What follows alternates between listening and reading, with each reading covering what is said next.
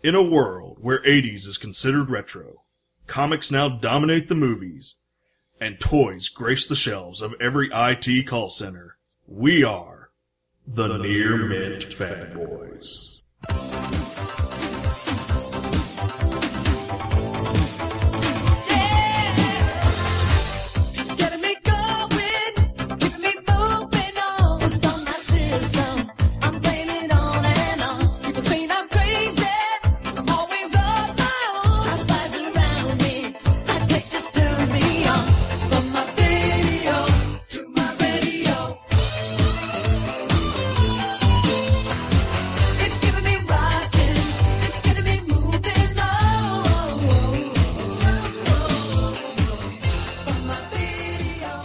Alright, hey everybody, welcome to this next episode of the Near Mint Fanboys. I'm Fred, and I'm here with our esteemed co-host Brian. Hey guys. And Chase. How's it going? Hey guys, it's been a while. Just a little bit. Yeah, I heard the Batman v Superman's out on DVD. We want to talk about I think we covered it. Well, I Not will the extended say this version. about because I have purchased it and watched it. Same here. Yeah, it's kind of a nice addition to have a little Steppenwolf in the movie. I hope he gets a redesign in the Justice League. But yeah, I actually liked it. I bought the digital version weeks ago, and then I bought the Target special edition version. It came with like a 60-page booklet. Oh, cool. It folds out, has a weird 90s chromium cover. 90s chromium covers. Yeah. Well, we've got a lot of cool stuff to talk about on this episode. This one is an episode we've been wanting to do for a while. I think even in the early stages of putting this together, we wanted to do an all Masters of the Universe episode. Absolutely. But before we get to the bulk of it, San Diego Comic-Con was this weekend. Yeah, that was a thing that happened, huh? That was a thing that happened. San Yeah, Diego, surely you no say? other nerd podcasts are gonna have their Comic-Con I think we episode got an coming out. exclusive on this one, Yeah, right? we do. We might actually get this one out in a timely manner also.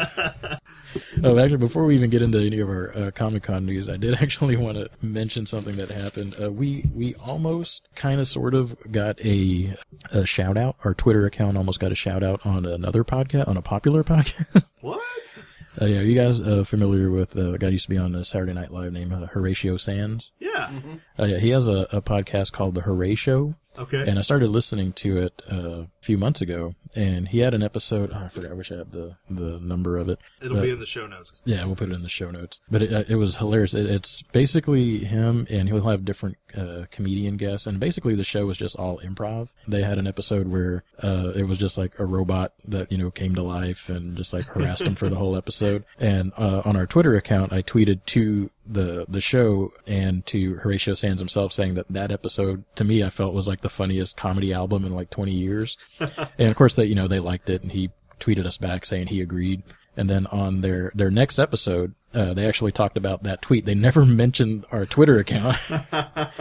But if you listen to the episode after that one, which again we'll have in the show notes, the very first conversation they have as they open the show is talking about that tweet that I posted about their album, and they were talking about, yeah, I agree to like suck that, Bill Cosby. And they were just like, wow, they thought it was cool that I referred to that episode as an album. And they were just like joking. I was like, maybe he put it on CD, which I actually did. I did burn it on the CD. So anyway, so that's the little news I wanted to... Podcast mixtapes coming next. Yeah, so Horatio Sands, if you want to be on the Near Mint Fanboys, please. Please give us a call. Give Tweet us us. an email. Tweet us at Tweet Near us, Mint Tumblr Fanboys. Whatever. We've got all kinds of ways you can get a hold of us. Yeah, so that's our second celebrity encounter, since our first one was the Chocolate Rain guy followed us on Twitter. Right. That was so epic. Yeah, so we're big time guys. Suck it, Mark Maron, And we've only done one episode. yeah, all that from one episode, ladies and gentlemen. So it's only up from here, guys. yeah. So you guys are about to you're in for a treat on this one. It's only up from here until we have the Dissension episode where, we all walk off the stage and everything like that. And then we have a reunion episode where we all come back. Oh, that's yeah, cool. we all have to go through that drama queen diva stage. Yeah. Right, yeah, that's going to happen, I like that you see that we'll be performing on stage. So we did want to open our episode with some of the San Diego Comic-Con news that came out over the weekend. Oh, man. I mostly just watched trailers that caught my attention. Anything in particular catch your guys' attention that you wanted to Yeah, cover? there was lots of good trailers for stuff. Lots excited about a lot of movies coming out. Excited for some of the TV shows coming out. The one that caught my attention and really surprised me was Legion, which is based on the X-Men character Professor X's son. He has multiple personalities, and each personality has its own power set. And things like that, and it's going to be done on FX, and it looks surprisingly good. Yeah. And they're actually, from what I understand, it's tied into the Fox's Marvel X-Men universe. Yeah, because they say mutants and everything like that. They're not shying away from that. Like what was the late '90s, early 2000s show Mutant X? Oh, Mutant X. Yeah. So, yeah, that one was definitely a surprise for Gen Con for me because I wasn't expecting that. So, to see that one. But, man, there's so many other good ones. Yeah, I think that's the only trailer I hadn't watched yet. I was hoping, did they do a Guardians of the Galaxy one yesterday? No, well, there was one they showed shown, footage, but there wasn't. It didn't get mass release. So, yet. That I seems expect like a we'll misstep. see that when Doctor Strange comes. Yeah. Hits theaters. Or at least getting closer to Doctor Strange hitting theaters. Yeah, I like that, the Doctor Strange trailer, even though at some point it just turned into, what was that movie with the Inception. building? Yeah, Inception. See, a lot of people say, "Oh, it looks like Inception," but it's from that one scene that the building kind of folds upon itself. So it doesn't look like Inception to me. I mean, I guess I get where people see that. I think they used it like too much at the end of the trailer. Right. Just like, oh guys, no. But seeing Mads Mikkelsen I love that dude. his his face. makeup and everything, dude, that guy looked fantastic. Who is he playing? I'm not really sure, to be honest. He's playing like they said who he's playing, but I don't remember the name. I may have to look it up here in a minute. Right. Yeah, I know. He's I playing always a say villain. his name wrong, but the traditionally he's always been a villain of Doctor Strange, Mordred. Right, yeah. but that's not who he's playing. No, I he's know, but playing he's playing his like second in command or something like that. Right, but the other guy who was in the trailer with him, the guy who was in Serenity as the assassin, he was in the movie Kinky Boots. I can't say his name, so I'm not even trying to butcher hard it. name. But, But he's playing Mordred. Yes. So that's kind of exciting for me because either in this one he's going to become a bad guy, or at the end of it he's going to become a bad guy setting up for a second film. yeah. So I'm really excited about that, to see those two actors go against each other and be, because they got a fantastic cast for this film. Absolutely. I'm going to show like the end credit scene is Thanos getting even a little bit closer to Earth. Yeah. Just a little bit closer. The character, Matt Mikkelsen's character's name is Kilius. I'm not I don't know enough I about don't know Doctor about- Strange to know. I think I read one Doctor Strange comic, and it was that number one that came out a few months ago. It's. I don't know. Well, you know what? We'll go see the movie and we'll figure it out. We'll figure it out. Yeah, go look it up, people. I'm sure he kind of like Milketh, kind of a small part in some of the Thor comics. He wasn't real well known and everything like that. And now everyone knows who he is. Now everybody knows who he is. I'm sure this will be the same way.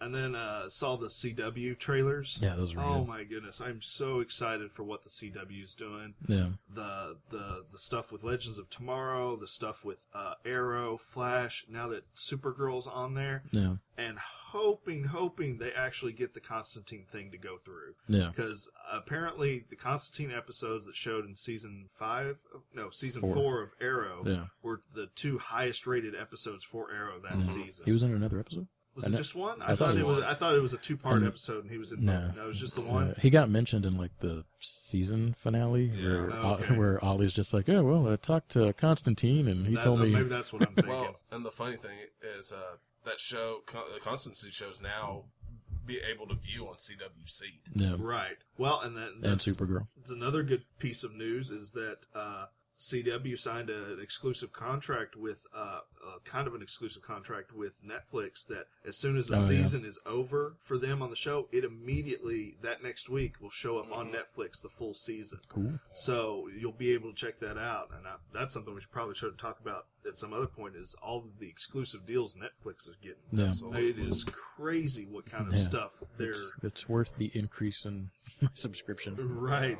I mean, they are getting to the point where Netflix might be the only thing you need. Yeah. Getting to that point. Especially if you're, a comic fan like we are, into all of those shows. Yeah, there are a lot of stuff on there. Well, I'll say this as far as SDCC news, biggest thing I got out of it was the trailers for Justice League and Wonder Woman. Oh, yeah.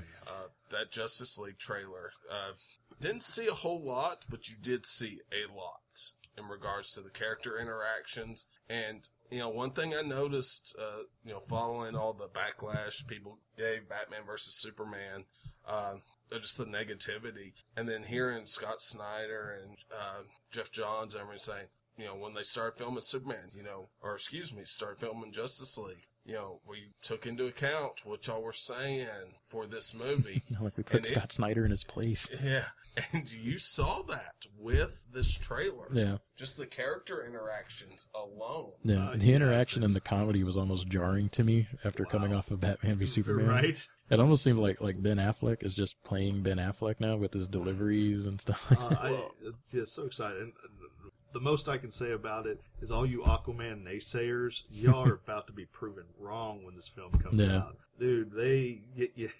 When he said, I heard you could talk to fish, I was like, ah! I thought there was a misstep there because I was hoping that at the end of that, like, it would be, it would go black and then come back with, like, a shark coming off the screen or something like that. Well, going back to the Ben Affleck thing, there was a little comedy he tried in Batman versus Superman, but it felt forced. Yeah. Everything in this trailer, just the joking and it all felt natural. Even the dynamic between Batman and Wonder Woman in the trailer, it was just so natural. I mean, the chemistry was there. It felt like, and again, this is a trailer, and we've all been proven wrong by trailers before. I hope it's not the case with this. Yeah. Because I really enjoyed the trailer. It's probably one of the best trailers DC has put out for any one of their films. Yeah. It's just a teaser. And it's it's just a teaser. You got the comedy, but it finally felt like a Marvel movie. And I don't like comparing Marvel and DC, but it's hard not to. Yeah. Well, my issue always with DC movies has been, since they started, is we got to be dark, we got to be serious. And everyone thinks, DC's more mature. No, DC's comics are not mature. Marvel is not more childlike. I mean, for every childlike Marvel comic, there's a dark, mature Marvel comic, and vice versa. So you need to have that balance if you're going to build a movie universe to appease all your fans. Right. Yeah, and I think they're doing it. I really like I like the Flash. I like the Flash costume. It's very Injustice looking. Yeah, it's a little more armory, and hopefully they explain that in the film why it's that way. It looks like Barry built his own costume and things like that, and I'm kind of curious to see how they do Barry's backstory in this one. I don't think it looked as armory as it did in Batman vs Superman. I think it's more. Yes, it looks armory, but it looks more streamlined. Yeah. I think when they had they had all those internet reporters go out to the set a few weeks ago, and I think this is the footage that they watched there also. Okay. And again, they took a walk around the set and stuff, and like somebody was saying, like it looked like there was in the Flash's layer, that looked like there was another like earlier version of a costume, and that this one is like pieced together by like stuff it looks like he manages to get. That would be interesting. Like I said, it definitely is a trailer that made me very interested in the film. It made me really excited at the same time, which I can't really say that about a whole lot of the previous DC movie trailers. Even for me, Suicide Squad's trailers haven't been that great. I dig them. I think my biggest problem was the one where they used the Bohemian Rhapsody for the trailer. It didn't fit, and it just made me look at the trailer and go, what? I was like, it doesn't fit with the visuals you're showing. No. But that's just me. I know a lot of people liked it and everything like that. And I am still excited to see Suicide Squad. Yeah. Suicide Squad is going to be very transitional for the cinematic universe, because I believe they went back and reshot some stuff after all the backlash from Batman and Superman was getting. Well, I don't think it was because of the backlash from Batman and Superman from some of the stuff I read. It's just that after they viewed it, they realized they missed some stuff or things didn't quite flow as well as they wanted them to. Well, and getting back to what I was saying, it seems like they're trying to from what I've gathered from the trailers, they're trying to transition that to from the very dark, serious into the more lighthearted feeling for the direction that it looks like they're going to be taking their cinematic universe. Because you're seeing a lot more of that. Because the trailers have a lot of Harley Quinn lately. Of course. Being very comedic and everything. Trying to show that lighter side of what Suicide Squad's going to offer. Absolutely. So, I don't know. We'll figure out in, about a week and a half? Yeah, that was really surprising that they released another trailer this close to the movie already being released. But it looked like it was more of a trailer for the soundtrack. But it was like 3 minutes. Hey, if Guardians of the Galaxy proved anything, you got to have a killer soundtrack. But also, we had that epic Wonder Woman trailer. That was pretty cool. I love that they're doing the period piece with it. Right. Yeah. Getting that backstory. I mean, because that works so well with Marvel and Captain America. Yes. You need. It helps add that history to this universe instead of it. Oh well, look, Superman just showed up. All right, here's all these other heroes. Right. You're getting more. It kind of makes me hope that if this Wonder Woman movie does well, when they get to the Batman movie, we finally get a true Batman backstory. Because I mean, a proper origin movie. Yeah, I don't know if I want to know. Yeah, I could do without another. But I see where you're getting. Just because in this DC cinematic universe, you have this 20-year history of Batman before Superman even shows up. Yeah. I think a lot of that, if they do that, a lot of it will depend what is revealed in the Suicide Squad movie, because there is the rumor that Joker is supposed to be... It was a Jason Todd. Jason Todd. Yeah, they've nixed that. Have they? Scott Snyder went on record and nixed that, which I'm fine with. I don't want something like that. See, I'd almost rather have something like that to make it a more interesting story. I like the mystery behind Joker. I really do. And to give him an identity like that, it takes away that mystique. Well, see, but you don't lose that mystique because there is another Joker. And they're already pulling that in the DC comic universe now, where there's three Jokers. So, to me, that made it more interesting to have Jared Leto as Joker if it was something like that. Yeah. Especially I guess I just have issues with Jared Leto as Joker. Yeah. Well, we'll see how he does come Suicide Squad. Can't really judge his performance until we see it. So. No, we can't. We're fanboys. So, was there anything else that's pretty much all I saw at San Diego? I like but I was a little out of the touch. I like the Kong Skull Island. Oh, I did see trailer that one. With a skyscraper-sized King Kong. Right. And Loki or Tom Hiddleston and Samuel John Goodman. Oh, and John Goodman. I love John Goodman. Well, we didn't even mention the and Sam Jackson. Yeah, and Samuel L. Jackson. We also didn't really talk about the Netflix Marvel series stuff that's popped up at San Diego. Oh, the Defenders. Iron Fist, Luke Cage. Right.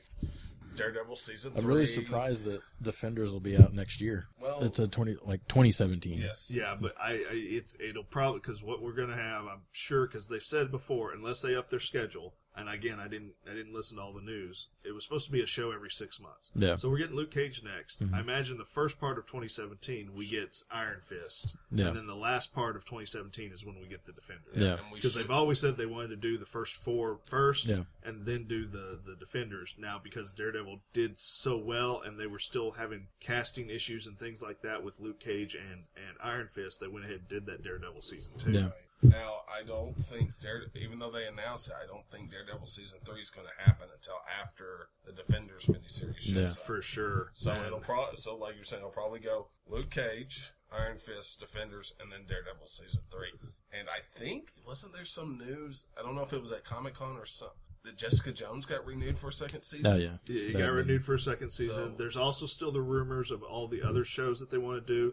There's the Punisher that is on tap. There were rumors, 6-10 months ago about possibly a Blade, possibly a Moon Knight, possibly a Spider-Man 2099. Oh, really? Yeah, I mean, they had a big list of ones that they were going to look at. Now, whether any of those have decided to be picked up or not, I don't know.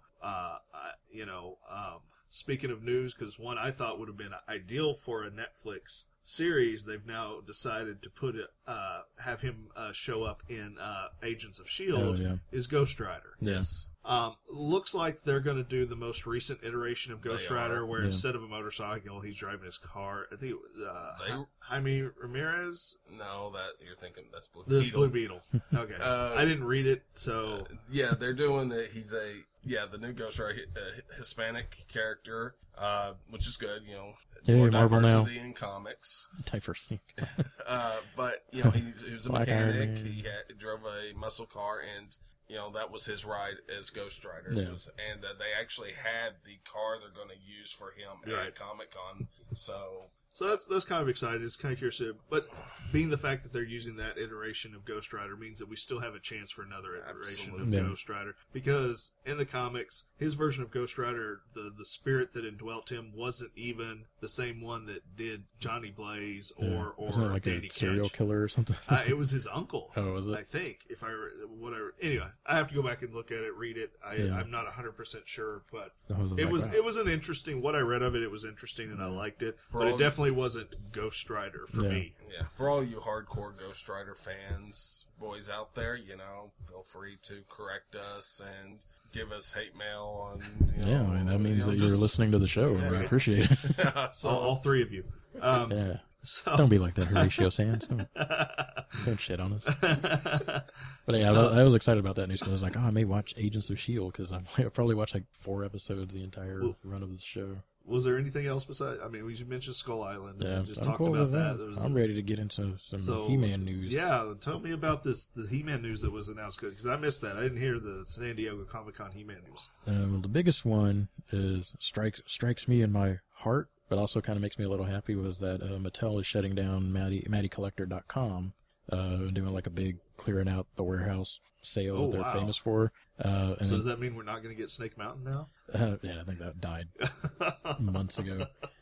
And that, but they're transitioning all of that over to Super 7 with Mattel's. Got a partnership with them now that they're going to take over the Masters of the Universe line. They're still going to do the classics figures, which I'm hoping is a continuation of the Filmation line that they're from what I currently read, doing. it was.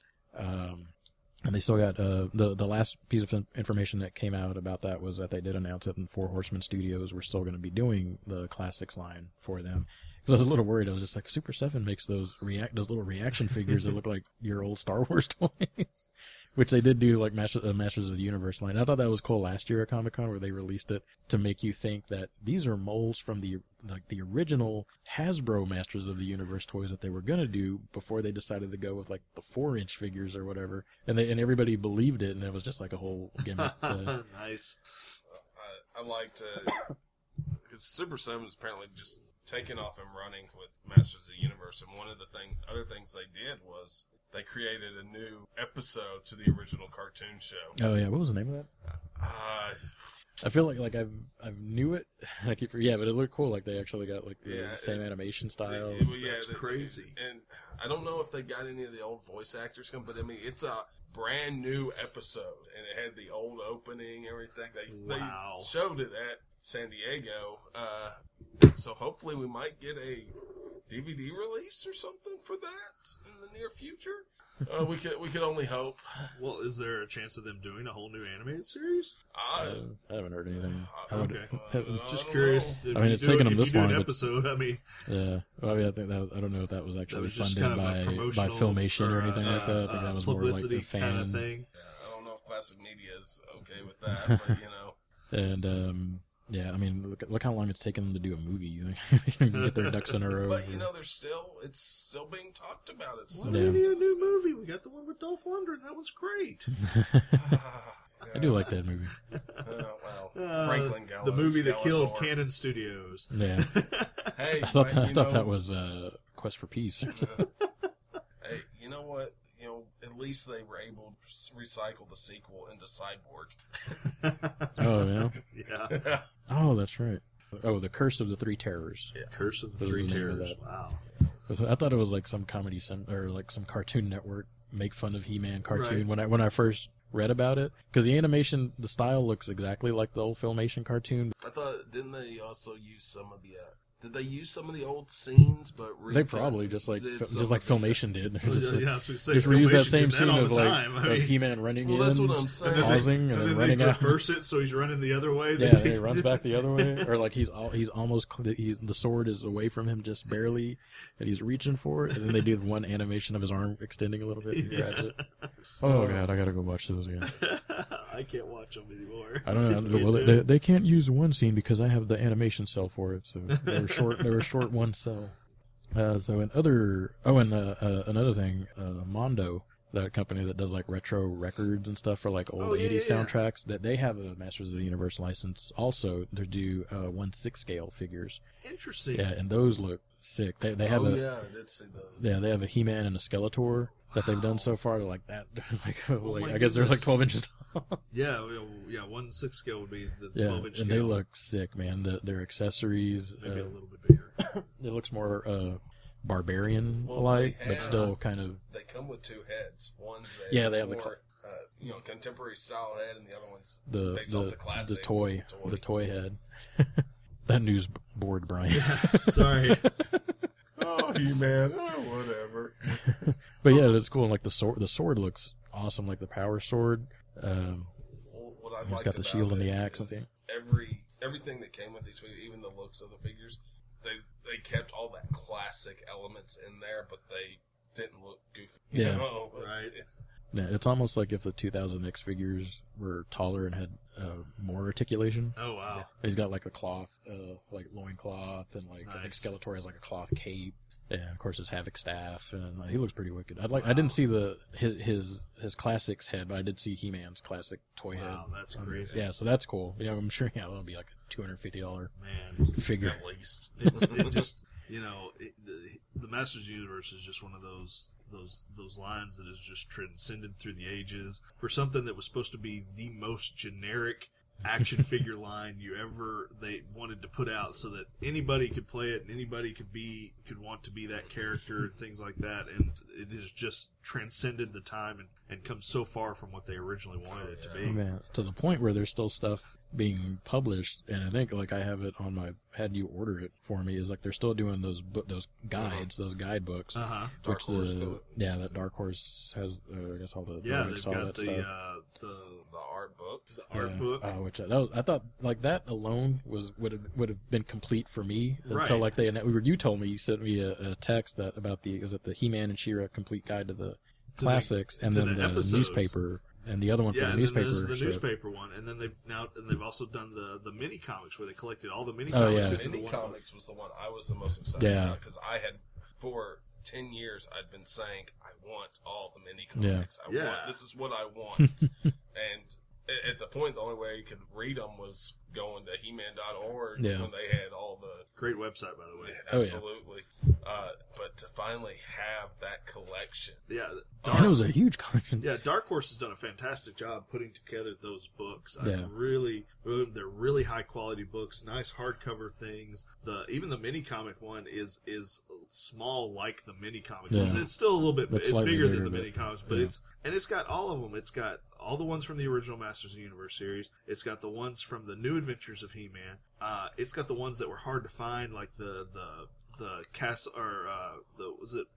Castle Eternia. Well, they yeah. They Because cover- that one is like one of the most expensive ones, just the mini comic to get, because so few Yeah. people got Bought that set. Well, yeah. The mini comic collection consists of the classic Masters of the Universe, the She-Ra, the I New I Adventures, forgot it had the She-Ra. the New Adventures. Oh, I remember. Plus, it has the first 3 mini comics from the classics line that they've done, that Dark Horse did. Plus, it's also got some unpublished stuff. Like there's a mini comic in there that was actually written by Robert Kirkman. Oh, neat. Oh, really? And for Oh, all that's of you right. who don't know who Robert Kirkman is, Walking Dead, Creator of Walking Dead. some Invincible. little There's a Non-comic show called people are like, is he the guy on the Outcast now motorcycle? that he created?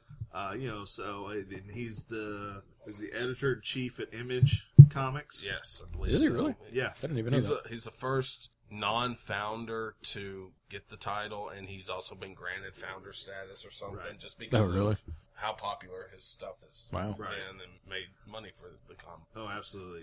Yeah. What was the one he did that I really like? Astounding Wolfman. Yes. That one's really good. If you haven't read that one, go read it. It's a fun read. I really liked that one a lot. And it's only like 4 trades, I think, because it didn't last very long, but it was really good. I guess the last bit of news I've got before we want to get into the bulk of the show is the He-Man Thundercats crossover comic that'll be out in, is it October? Yes. For all of us who had the toys and used to play with them together, and He-Man versus We did Lion-O, and, shared universes before.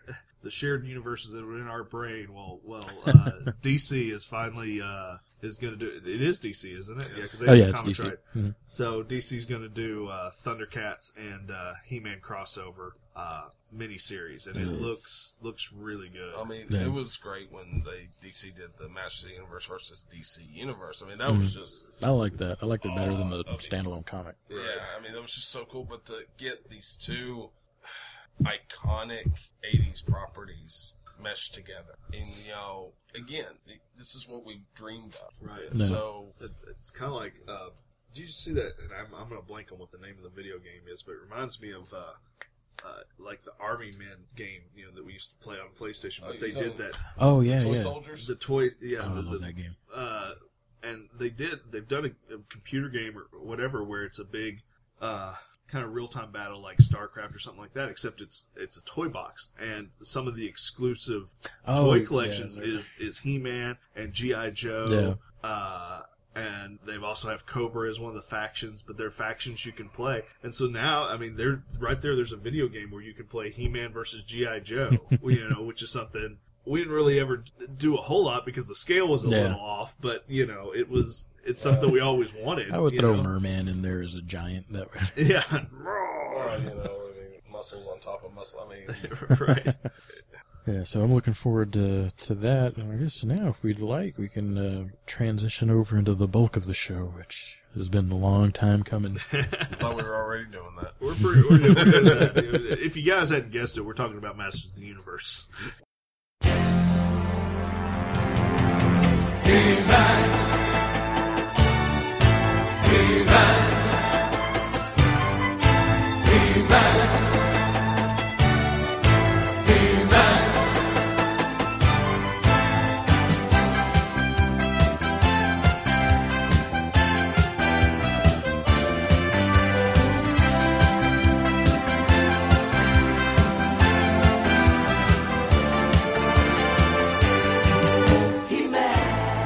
Masters of the Universe through the ages, just the different iterations, the things that we love about it, funny stories as a kid, that we had.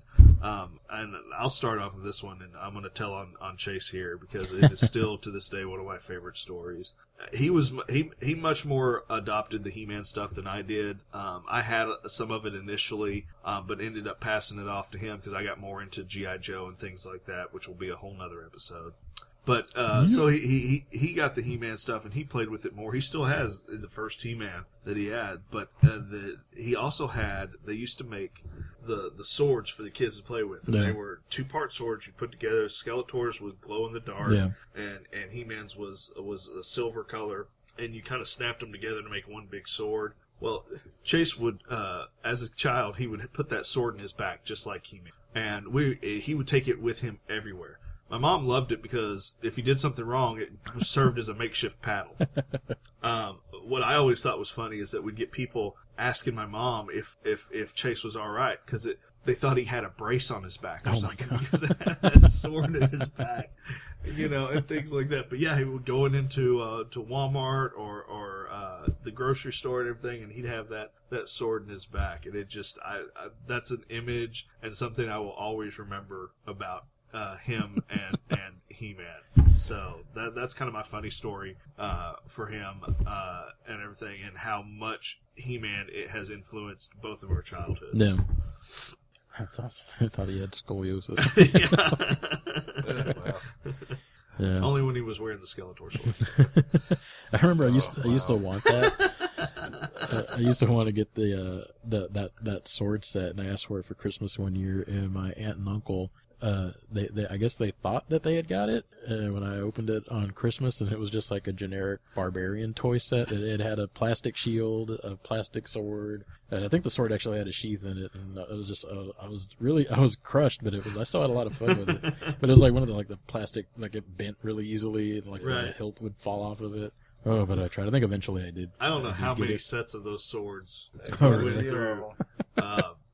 We all got them through insurance for Chase's background. Right.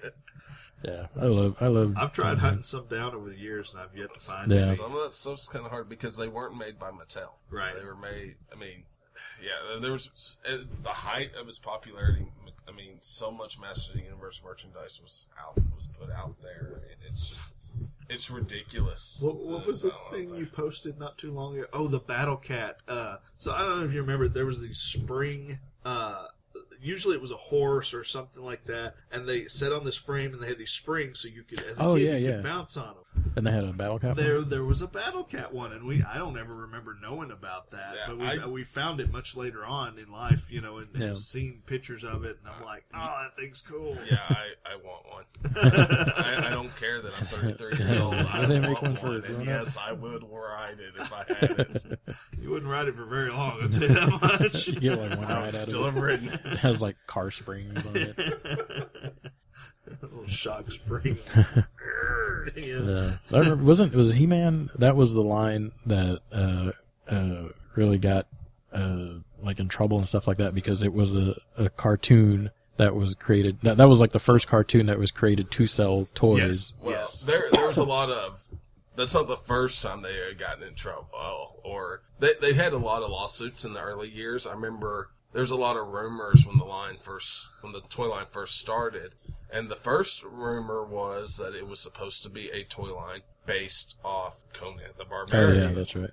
But because in Conan the Barbarian, Robert E. Howard character, there was a movie done in the 80s starring a little unknown bodybuilder by the name of Arnold Schwarzenegger. You might have heard of him by now, and just very violent movie. Not appropriate for a kid's toy line. So the rumor is that Mattel didn't want to do it, so they took the concept and, we'll change it up. We'll make it, give him blonde hair and do all this. And Masters of the Universe, if you know anything about Conan and a lot of the characters, a lot of that influence is in the Masters of the Universe line, even later on. Well, they tried to, Robert E. Howard's, how am I saying right? Is that right? Yes. Okay, yes, Robert E. Howard. Yeah, it was his, whoever held the licenses, his family or whatever, because he passed long before the movie was made, or the He-Man toy lines come out. Yeah, they tried to sue for rights or whatever, saying it was copyright infringement. Anyway, Mattel ended up winning in the long run for it.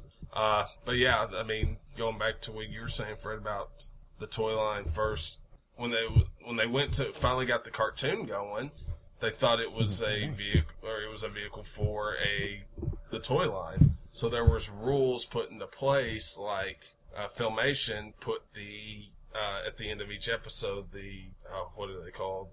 The little PSA at the end of it. PSAs. Okay. I was trying to figure out what you're talking about. Yeah, they put the PSAs at the end of it, and then they couldn't have public service announcement for they couldn't have commercials. Don't grow up with cool cartoons for the toys in before the episode or after the episode. Right. Yeah. Yeah. They're just like, in this episode, Orko had a crack problem. I know one of the things that they said, originally they wanted to do a military line. But that didn't play out like they wanted it to. Well, the original story, and this is official from what I understand, they wanted to do a generic toy line. They wanted to get into action figure because basically what happened was Mattel passed on Star Wars. They were offered the Star Wars license, and they passed on it because they didn't think it was going to do anything. Well, Star Wars got popular, go figure, became this huge toy juggernaut, made Kenner lots of money back when Kenner was still around. Right. So they decided to create their own toy line to combat that.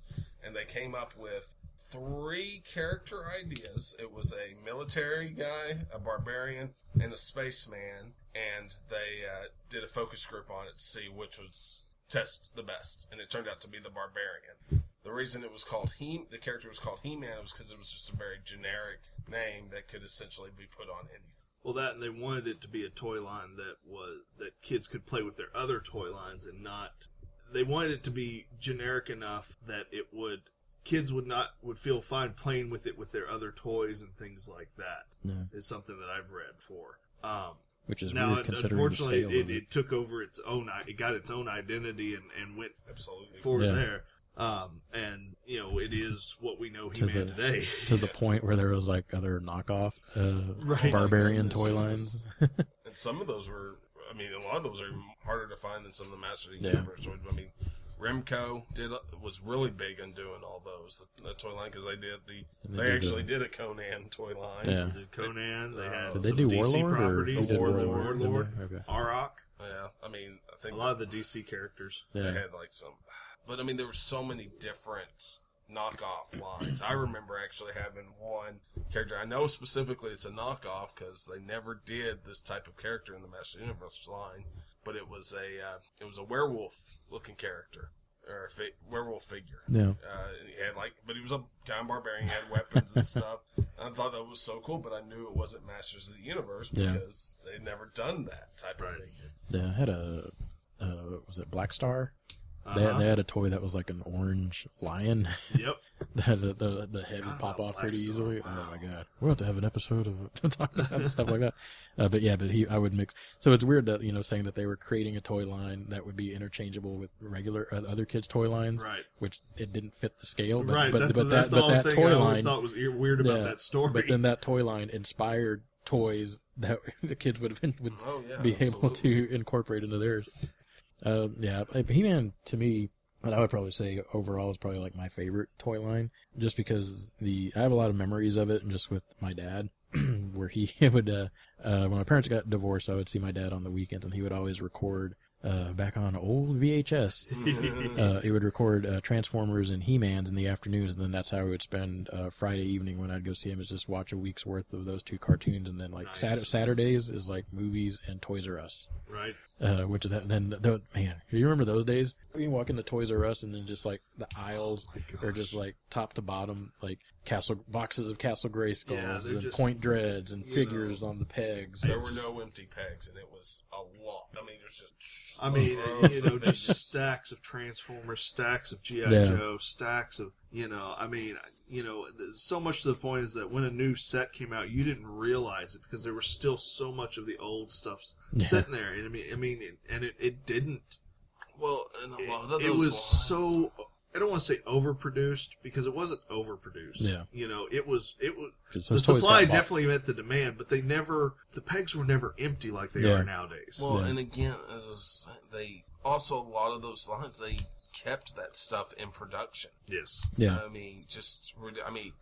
For the Masters of the Universe line, throughout the entirety of the line, you could get the original He-Man and Skeletor figures. Yeah. Which I needed replacements because we can talk about quality later. Right. I don't even remember how many of those I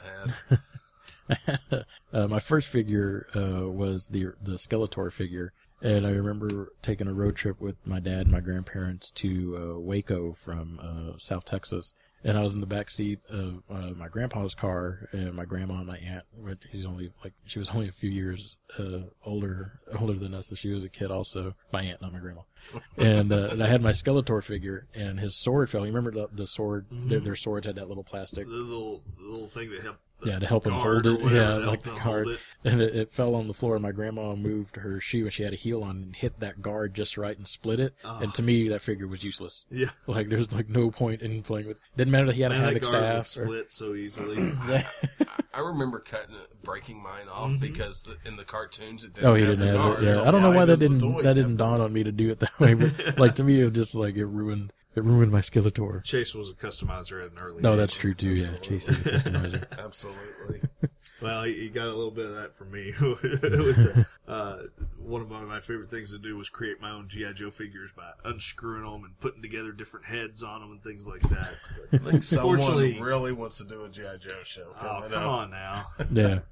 He's like, can we transition this into G.I. Joe? No, I'm just saying. Which I don't mind either. I don't mind talking about my Rolling Thunder that took a lot of allowances y'all to both save talk up. about, He-Man is your favorite. For me, G.I. Joe was the Yeah. pivotal time, and we'll talk about that one at a later date. We're probably going to hit all the major toy lines. Yeah, So, we'll probably find different ways to have different themes so we can Right. so we can talk about the same toy lines again. Yeah. As far as for me, as Brian said, I inherited all of his Masters of the Universe when I was a kid, and so I mean, I can't really sit here and say what my first one was, because I'm sure I had a lot of them just going into it. But I do remember, growing. I mean, as a small kid, most kids, they have like a security blanket or something along those lines that just makes them feel safe, that they've got to carry around with them everywhere. For me, it was a He-Man figure. I mean, I took it, and it was the original He-Man figure, and I took that thing everywhere. To this day, I still have the original one that I owned. I mean, it doesn't have any accessories. It's been chewed on. It's it's gone through the ringer, but I still have it because of what it is to me. And so, I mean, and Masters of the Universe really influenced. It was my introduction into this world of comics and the cartoon. I mean, just the way pop culture in general is, and it's the way I see certain things, or what attracts me to certain movies or shows or toy lines or whatever. It all stems from Masters of the Universe, because Masters of the Universe was so unique in the sense of characterization, because every character filled a specific role, and no character was like anybody else. Yeah, that's true. mean, you take He-Man, for example. This is a character who was very generic. I mean, he was a barbarian. He had all these superhuman abilities, but he was, blonde hair, blue eyes, Caucasian male, that appeals to a lot of people. So it's very generic, very basic, very well-rounded character. But then you get into some of the other characters, like Man-at-Arms, who's an inventor, armor, has all these armor pieces or whatever. And then you get Stratos, whose big thing is he can fly. Buzz-Off was a bug. Mekaneck had a long neck. I mean, but not all these characters had something different that set them apart. Mm-hmm. And it's the same thing with the villains, too. Yeah. It's not like they just had, like, generic soldier. Right. Like, every character was unique. They all stood out in their own unique way, absolutely. Yeah. And to me, to this day, that has influenced me in far as, being a customizer, how I see, I don't want to, it's not like, okay, Marvel Comics and DC, they have X amount of Batman type characters or X amount of Superman type characters. That's not original, that's not creative, because you're just playing off a established idea. Masters of the Universe never did that, and I loved that appeal of that creativity in those characters. And I like to try and incorporate that in anything I do, creation-wise, so my characters or my ideas stand out from what else is out there. Right. Yeah. Well, and to me, they were the first toy line to kind of do let's re-release the two main characters with another gimmick or a new gimmick. Mm-hmm. I mean, you had your battle armor, He-Man and Skeletor, where you'd hit the chest and it looked like there was flip around. It would flip around. The Terror Claw Skeletor and the I don't remember what the He-Man anyway, he had the big whirling ball thing. Oh yeah. And I'll talk about him later.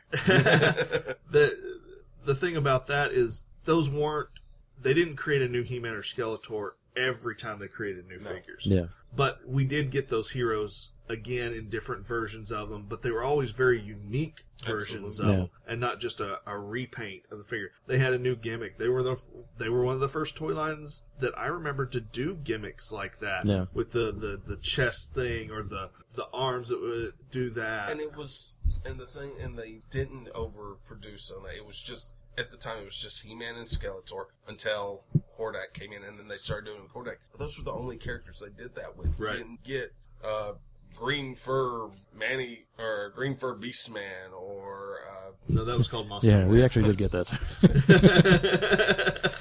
Or Stinky Merman. Dead Fish Merman.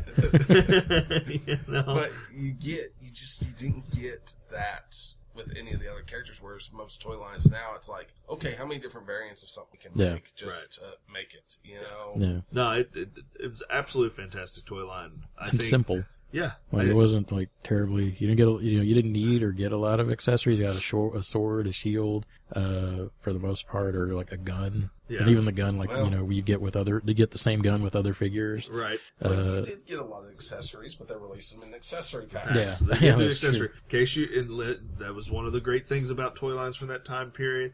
The toy companies were smart enough to realize that the kids are playing with these, and you know what? They're going to lose some of these weapons. Let's capitalize on that. Let's sell an accessory pack that has, 10 or 15 various different weapons, and we'll sell it for the same price as the figure.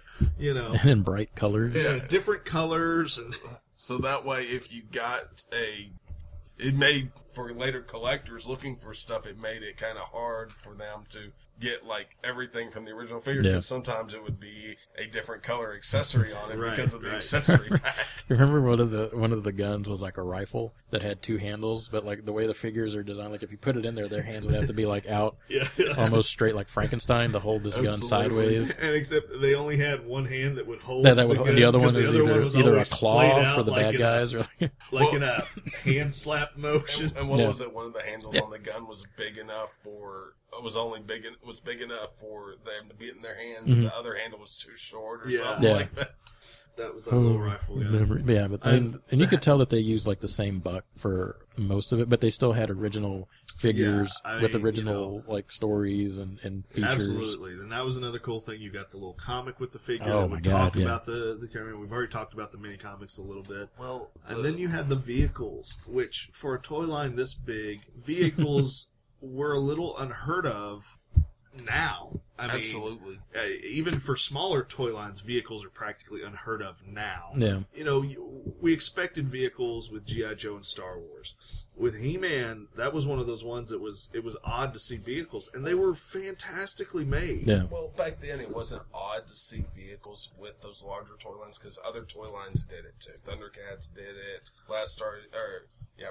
Sorry, what I Yeah. meant to say Right, is so- that it's odder to see it now. Right, but Yeah. what I'm getting to is the sheer number of vehicles that Masters of the Universe produced Right. was on par with what Star Wars and G.I. Joe was releasing for the small scale figures. Mm-hmm. So to see that was incredible in its own right. Yeah, because they could have just stuck with figures and maybe a play set, Right. but to go along with vehicles all and the play carrying sets, cases too. and Gosh. Mhm. You had Castle Grayskull, Snake Mountain, you had the little slime pit thing, you had the the thing with the terror zone. the terror zone, with you had the puppet dragon. Yeah, that came out of the cave. The biggest one is Eternia playset, Yeah. which is That was insane. which was expensive back in the day, and now is impossible to find was- complete. 3 different like tower things, and you had a little tram that would run That would around go this through. little track in the air. It's for a Masters of the Universe collector. It is the holy grail of their Yeah, collection. I don't Absolutely. know. I would even as a kid, I was just like, I don't understand how. Why would I play with why would He-Man take a tram that would take him through Snake Mountain? Right. Why would they have transportation, like public transportation? Because it was, what were the places? There was the Palace Eternia was the middle, Uh-huh. There was they were towers that represented like each something. Each Right. like you had there was the Snake Mountain. there was a Snake section, Mountain one. There was Castle Grayskull. Grayskull, and then there was the Eternia, the they lion face thing. Yeah, yeah That was the middle one. So Right. it was just the 3 towers. right, but they each represented something from like dark hemisphere, light hemisphere, and then in between. Yeah, I like don't a remember the map of specifics Eternia. on it. Yeah, but I mean, there was a big storyline behind it in the mini comics. Did you guys have any specific of those vehicles or anything that you guys remember? Oh, I had so many of them. I like and again, I don't remember what it is. There was the Tack Tracks, Yeah, which was that the red one or the green one? It was the red one. that was the red one. That had Okay. that was It like had that actually moved on its own. Yeah, it moved on, and then it had the little one that would come off of it. Is that the same one? The No, battle that ram. was- The yeah, battle it was- ram had the Oh, one that- where that came like a off. little jet ski type Yeah. thing that would Yeah. come off. And it had Okay. like that little like demon missile that would shoot out of the top. yes. And on the back, you could put like a character on the back of it. And then there was the Skeletor one, or the bad guys one, where it was that circle thing that had the red like that blade spinning around it. blade. Yeah, and when you moved it, the blade Yeah, would I never had move that. around. I don't even remember if I had any bad guy vehicles. I know we had that one. We had quite a few of the vehicles. I had a Hordax Mantis. Yes. And, I forgot about that one. Well, he was his steed, because Yeah, all that's the main characters had a steed. He-Man had Oh Battle yeah, Cat. I didn't even think about that. That's what that was. Yeah. Yeah. Well, He-Man had Battle Cat. Skeletor had Panther. I just put Hordak on Hordak was Grizzlord. with the Mantis. He's like, take me to Castle Grayskull, Grizzlord. Again, with some of the gimmicks that they came up with, some of those figures, the real fur-like things on them. Yeah. They were so great. I had Point Dread was probably my favorite. The Never Talon had Fighter and Point Dread. Oh my! The record that came with it. That's a memory I had where like me and my dad picked that up. I remember we had a. I guess that's what a few didn't have.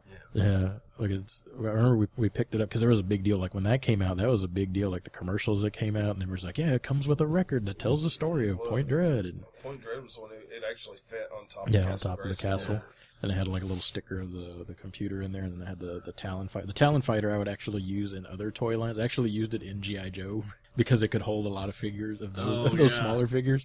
That's the one that looked like a red and blue eagle or something. Yeah. And it held 2 He-Man figures or about 7 G.I. Joe figures. Wow. Yeah, but the thing that's like, because I would always do like crazy stunts with it, and when you'd flip it upside down, that canopy would always open, and like your figures would always fall out. But oh man, I wish I still had that. I wish I had the record more than I wish I still. I think I still have the Talon Fighter. I don't have Point Dread. What was the? Because this one to me is one of the most iconic He-Man vehicles. The green one with the yellow wings. The Wind Raider. Oh, the Wind Raider. Wind Raider. Oh, Loved yeah. that bit. That one was cool. It had the little winch, The winch, thing on yeah. there and stuff. I want to get that on Matty Collector before they shut that down. That's one of the ones that I still want to get. And you had both Castle Grayskull and Snake Mountain. Yeah. Yes. And the Snake Mountain with the microphone. Yeah. You know. Yeah. How'd that go? It had the net that would catch it, but I would always put Skeletor sleeping in it as a hammock. As a hammock. Yeah. And it had the little bridge. The wonders that are stickers that are accessories, it's the pit, but it's just a sticker, and things like that. You know what? So Back great. then, that's all you needed. That's all you needed, It's called imagination. People. So that's the old toy lines, and they've revised the toy lines a couple of times now. We've gotten the Four Horsemen's, the 2008, 2007, 2002 series, which were really cool revamped versions of the figure. Very non-articulated, but I guess they were as articulated as the old He-Man figures were. I mean, they were more probably a little better but because they had like a wrist, I think. Yeah, they were more articulated. They had the ball joints in the hip and the elbow or shoulders. The wrists turned. They had the T-bar type deal that was later used in the DC Universe classics. I mean, they had more articulation, but they were still geared towards kids. They were meant to be played with. But the line didn't succeed because it's not what kids in the early 2000s wanted. No. Because it was, I don't know. I only remember seeing myself in the toy aisles. They When didn't that have, cartoon came out. absolutely, and a lot of those backwards figures were hats hearts. or skinny jeans or any of that thing on them. They weren't wearing skateboards. Stuff. They were wearing skate. But If they had I a think- figure, Skator, that might have been a little Skator. more successful. Well, and then you also had the cartoon at the time for the new show for that series that was on at a very weird time where it was hard, Cartoon Yeah, it was like Network, only Saturday Cartoon night. Network. Saturday nights, whereas the original cartoon was in syndication and it was, you could watch it multiple times during that. You had, I remember watching it, coming home from school on, and watching Master of the They Universe. had it early in the morning. They had it late in the afternoon when you got off of school, or late in the afternoon when you got off from school. Yeah. Because that's back when they had Saturday morning cartoons and your afternoon cartoon breaks and things like that. You come home and you turn on the TV and you've got cartoons on there instead of now having 24/7 cartoon channels. Yeah.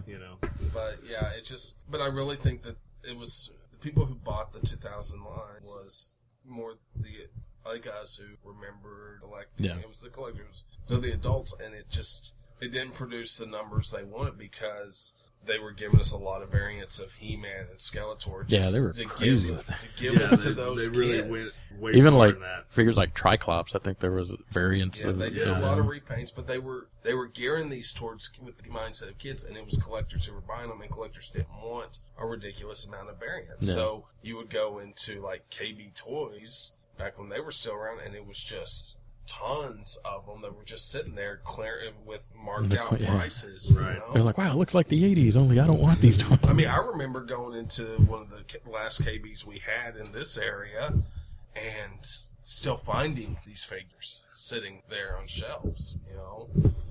I think I only had 4. Like I think I got my 4 favorite from the original line I bought in the 2002 line, like He-Man, Skeletor, Triclops, Trapjaw, Cyclone, and Man-at-Arms. And Man-at-Arms isn't even my favorite, but I was just like, you can't have He-Man without I Man-at-Arms. remember buying everything I could find, and there was a lot you couldn't find because I never found Evil Win.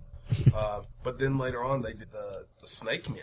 They Oh, brought yeah. in like got a Fisto figure, you got all the Snake Men in there, you got a Zodak, but we never got any of those lines around here. Right. And so it was hard to find that stuff. I mean, this was kind of back before online shopping was as popular as it has become Right. in recent years. So it wasn't much of an option to think of that at that time. Yeah. Oh, memories. All right, so one of the other things we wanted to cover of our memories of He-Man and the Masters of the Universe was the spin-off show of She-Ra, Princess of Power, which Yeah. I have no memories of. Did that came before the Christmas movie that they did, right? Yes. Yes. It was actually from what I remember happening is they had ended He-Man Masters. They wanted a spinoff. Oh, they weren't parallel with each other? No. Oh, okay. I never knew that. They wanted to do a spinoff for it because I think they had originally planned a third season. And third season is when they were going to introduce like the Horde and all that because they had already started doing toys of those. Yeah. But it didn't get picked up. Instead, She-Ra got picked up, so they decided, okay, we'll just make Horde She-Ra's in. Yeah. So they took the first 5 episodes of She-Ra, edited them together, and made a theatrical movie called Power of the Sword, which was... Was it theatrical or was it? It went Yeah, I think it was. theatrical. Yeah, I don't was, remember that. I remember. I thought it was one of those ones like, oh, special event this Saturday, you know. Or, because it was one of the first theatrical movies for something along those lines. It was between that or like the Care Bears movie. I remember the Care Bears. Yeah, I remember. But they were like kind of- a week apart from each other or something, or like just a matter of days. Uh-huh. But yeah, it went theatrical, and then whenever and that's what they used to introduce She-Ra and the Horde and all that, and they did the TV series, and Mattel, of course, did a toy line for She-Ra. Right. And this is one thing where I give Mattel a lot of credit for was they're very forward thinking with that toy line. I will admit I had a couple of She-Ra'ers. Please I tell me actually it was a had- Bo. I had She-Ra and I had Bo. That was it. But the line was not geared towards the male demographic. It was a way to. It was basically what they were doing is they saw more girls were getting to the. We're getting more into stuff like that. Yeah. Instead of it being like, oh, Rainbow Bride or Strawberry Shortcake, they wanted to give girls a heroic character that they could gravitate towards, Yeah. like the boys gravitate towards He-Man. Yeah. So Mattel decided to do. Basically, they combined Barbie with Right. Masters of the Universe and came up with the She-Ra Princess of Power toy line. And it was just very forward thinking at Right. that Yeah. time because most girl toys back then were My Little Pony, My Little Pony, Barbie. Barbie, baby dolls. I mean, Yeah. it wasn't action figures, for girls. Yeah. And that's what She-Ra ended up being. I thought what the coolest thing about the She-Ra cartoon or the line or everything is that she had like the most evil villain. Right. Like she had like the guy like Skeletor was this guy's apprentice. Right. Right. It's like She-Ra had to deal with like the biggest of the big bads. Well, yeah, but then even the funny thing is, Hordak wasn't even the big bad on the show. They had like Horde Prime and all that. Yeah. Right. But the show really felt like a true season 3 to He-Man because so many crossover characters Oh, really? I didn't showed remember up in that show. I mean, He-Man was in so many episodes. Was he really? Yeah. Wow. I mean, I remember watching the cartoon. That's what I remember. That's why I couldn't remember if they were going. It felt because there was so many crossover stuff. It felt like that. Oh, it was going along the same time as He-Man. Mm-hmm. I just remember there was always that thing. Like, did they have PSAs or did they just have like? Yes, did you see Look It? Well, Like, yeah, where it you was have- a looky thing, but they were PSAs also. Yeah. Oh yeah. But it was, can you find Pete in Yeah. the episode? And Right. Yeah, that's why I couldn't pay attention to the episode. I'm just like, is that little? Where's that butterfly bear thing? Was it the butterfly one or that No, weird it was with like the it pajama was looking like rainbow? rainbow pajama elf-like Yeah. thing. Oh, okay. I'm thinking. Sprite type. I don't know what you would. He was weird. I'll just put it I was thinking it was the bear with the big rainbow ears. No, with the big ears. I don't remember what that one. Didn't he have a boy. beak also? He was like a teddy bear with a beak and you talking about Dumbo Cow? ears. Yes, I guess so. Cal, who was the I don't know. You could have said any name, and I would have been He-Man like, yeah. That, Yeah. do you guys remember Masters of the Universe magazine? yes. Oh, I had a subscription to that. I remember seeing it. I don't remember ever actually. I think having that's where any of them. that's where I got familiar with She-Ra first because I think they promoted that Christmas special in there. And I had the one for the movie, and they all came with like cool posters. So I had like tons of.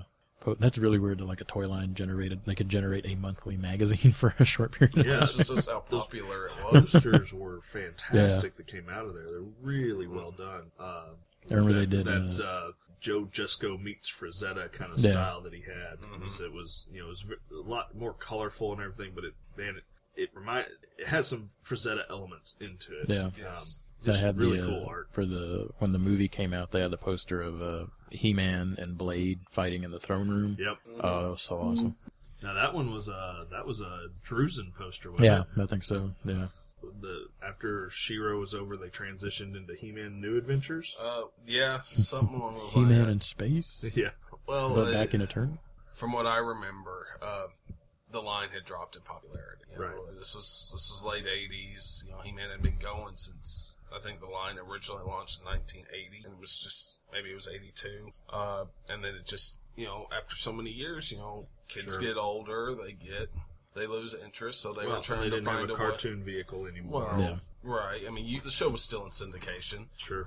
But they were still, it was, people were losing interest, so they were trying to find a way to revitalize the line. And so they went with the New Adventures of He-Man, which was basically He-Man and Skeletor in the future. Heavily space He-Man, it was like He-Man crossing over He-Man with Star Wars. Yeah. And they changed up the style of the figures. They were still very gimmicky, but even more so, it wasn't classic mass. It wasn't what No, people grew up they with. weren't as Yeah. bulky figures. They were a little leaner looking. It was definitely much more futuristic stuff, space stuff, and you only had two characters really transfer over. Well, that's all you had. Yeah. The Was He-Man He-Man and and Skeletor. Skeletor. Everybody else was all new characters and things like that. And some of them, I think, as the designs, I realized that some of them bordered on the creepy. I mean, because the one character I remember vividly from the Adventures line is, and I'm not going to remember his name, but it was a bad guy. The Evil Mutants is what they Yeah. called him, and his head was a giant eyeball. Yep. Oh yeah. And it moved, little thing on his back, and it moved around like this, and I was like, that's a creepy figure. No, it was again trying to keep what they did with the classic toy line, but they were trying to evolve it and to appeal to a wider audience, and they didn't. And they even had a cartoon show where it. And Yep. I think I don't want to say the show it was ahead of its time, but a lot of ways it was, because the cartoon show was, even though it still had the campiness, I guess, of the classic cartoon, you still had the PSAs at the end of it, but you had cohesive storylines. Nothing was episodic. Right. Yeah. I can remember watching the classic cartoon, and remember there was only throughout the entire history of all 100 some odd episodes, there was only one 2-part episode.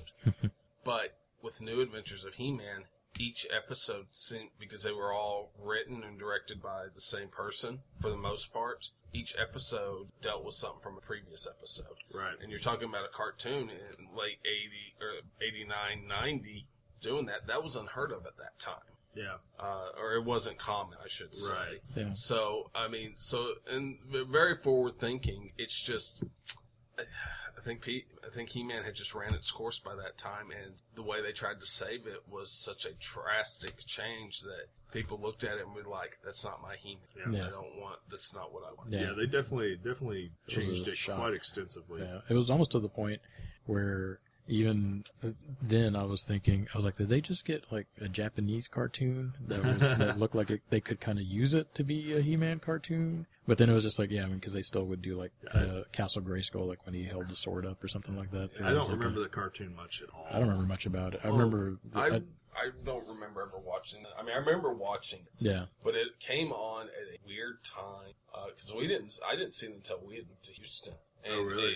And it came on at such a weird time. It came on while we were in school. Oh wow, So that's bad. Yeah. yeah, I mean, I remember it coming on at like 2:30 in the afternoon. You know, I guess they were trying to appeal to preschoolers house moms, you Yes. know, I mean, or stay-at-home moms. eating their bonbons, watching Yeah. New Adventures of He-Man. Because the animation looked like that Japanese animation that you would see like on Nickelodeon, like the little koala and stuff like that. Yeah. The Oh, music, yeah. the music was that way. The way they would flow, like they're running through a dirt. And the down a concept field. of it, the things they incorporated, because every character got like a drastic redesign. Because I remember in the mini comics for the toys, you know, they explained why He-Man and Skeletor looked the way they did. Right.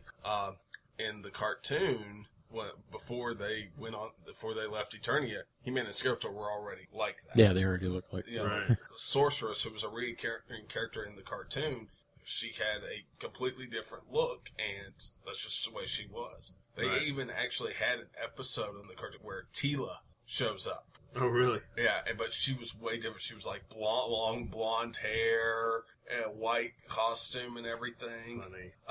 They went with a lot of redesigns, but they did try and incorporate it. They did try to stay true to a degree on some of these classic stuff whenever they were transitioning through, but there was a lot of redesign. Yeah. But there was a lot of plans for that cartoon if it had gotten picked up for a second season. Well, but here's a little trivia piece for you on it. That's the only cartoon, Masters of the Universe related cartoon, where there was an actual final battle between He-Man and Skeletor. Oh, really? Oh yeah. Yeah, they resolved everything, and they where He-Man finally defeated Skeletor, Yeah. basically. But if it had been picked up for a second season, the plan was for them to go back to Eternia, and you were going to find out that Man-at-Arms had turned evil Ooh. and took over the planet. Nice. Oh wow. So there's no telling what could have come from that. That's crazy. From cartoons. That would have been and too toys. jarring even for me. Right. Yeah, I mean, Duncan. so yeah, I mean, like I said, I think I think people they were done with He-Man at that time. It needed to go away. As sad as that is to say, you know. Well, and it pretty much did. That sealed the nail in the coffin, at least for several years. Yeah, we didn't see anything until 2001, 2002, when the Four Horsemen took over with their line.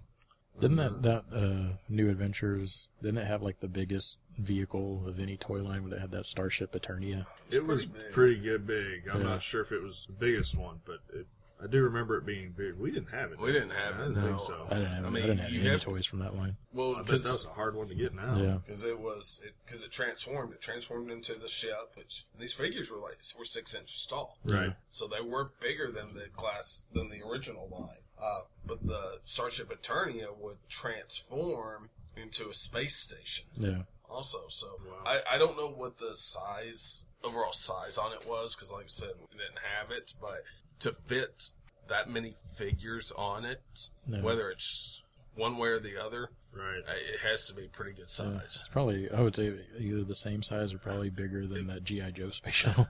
Well, I think it But it was probably it didn't was hold as essentially many. their equivalent of what Castle Grayskull was Yeah. to Yeah, 'cause that was the their base. original line. Yeah.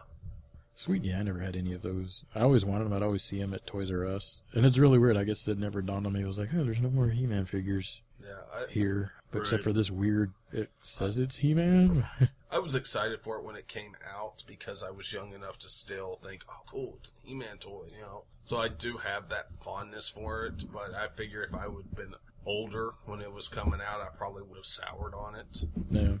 Tell you what, I sure like to I have to go find and watch the cartoons now. Yeah, I saw them on YouTube. That's the only time I saw like the first episode. Because I had seen episodes as a kid, and I saw them on YouTube, so I watched the first one because I wanted to see I was like, does it do what I was thinking? Where it's like they just took a Japanese cartoon, figured it looked close enough, and did it. But no, it actually explained the stuff like what you were saying. But like their design was already that way, even in present day Eternia before they got shot into the future. And I was like, it doesn't explain why everybody looks so different. But it did have like Castle Grayskull and stuff like that. Yeah, I mean, storytelling wise, it was good because it didn't follow the episodic formula, but they did throw a lot of campiness in there. I mean, it was definitely during that transitional period from 80s cartoons to 90s cartoons, and it was like right in the middle there. They were trying to figure it out. In the cartoon, because I can't remember, like, did they know, like, He-Man and Skeletor as, like legends or anything like that? Or because it seemed to me like they didn't even Well, they know. went back in time to find, because it was in the future, and the people on the planet Primus, I think it was called, were trying to defend against the evil mutants. Yeah. So they needed a champion from the past. And there was like a term to describe him. I don't remember what it was. But it was He-Man. So they went back in time to get him. But they didn't know who they were getting. So Skeletor, that's how Skeletor got involved, because he fooled them to thinking he was their champion. And He-Man and Skeletor got into a fight. And they were like, well, who do we take? Well, let's just take both of them. Okay. So they go back to the future, and He-Man and Skeletor, that's how they got into the future. But I do remember the difference between the mini comics and the cartoon was Prince Adam strictly became He-Man comics. They all figured out, oh, He-Man, he's He-Man. Right. You know, there is no more Prince Adam. But they changed it for the cartoon where there was... He-Man, they still had that element of He-Man going back and forth between He-Man and Prince Adam. Yeah. He had that little bandana or something like that. And a poncho, if I remember correctly. Well, so then we're into the Matty Collector stuff or whatever, and they did a huge line. They pretty much did every figure you could think of, plus things that were just things that were in the cartoon show, like some of the little soldiers and the lizard men, and they did like the big dragon guy. Yeah. You know, and then you know, some of the fan based figures that were the creative figures that, you know, they were supposed to be in episodes and never quite made it. And they did so much stuff in that Matty Collector's line that's just ridiculous. I think the big thing was for that true fan service is when they got to the Powers of Grayskull stuff, Hero, all that, the stuff that was supposed to spin off from Masters of the Universe, but didn't because of the drop in the line's popularity. Matter of fact, they had two versions of Hero in that line. There was the one who was the wizard, who was supposed to be the lead in Powers of Grayskull, but then there was the Hero, the son of He-Man. Yeah. This is a little thing. Back in 94, 93, 94, somewhere around there, the animation studio DiC was trying to bring back Masters of the Universe as a cartoon. And it was going to be called Hero, the son of He-Man.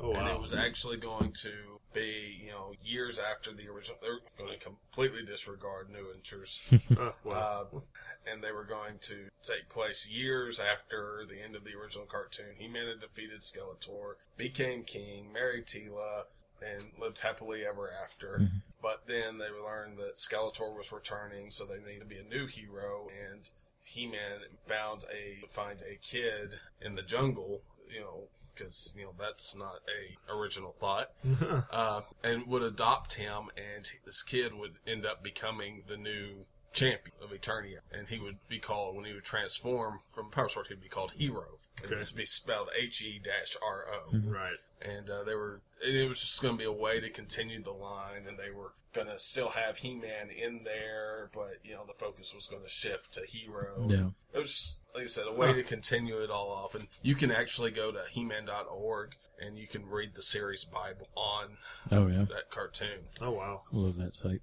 And they had a lot of new characters and everything planned for it. So the Hero figure that Matty Collector did for the last part of their classics line that they had last year. He's actually pretty cool. His power sword is pretty sweet.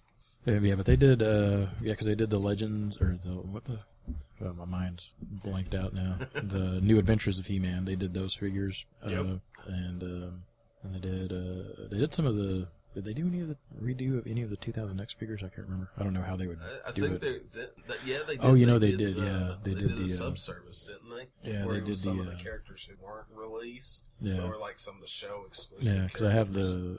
the battle arm, the Snake Armor He-Man and Snake Armor King Hiss from that line were a 2-pack that I got. Huh.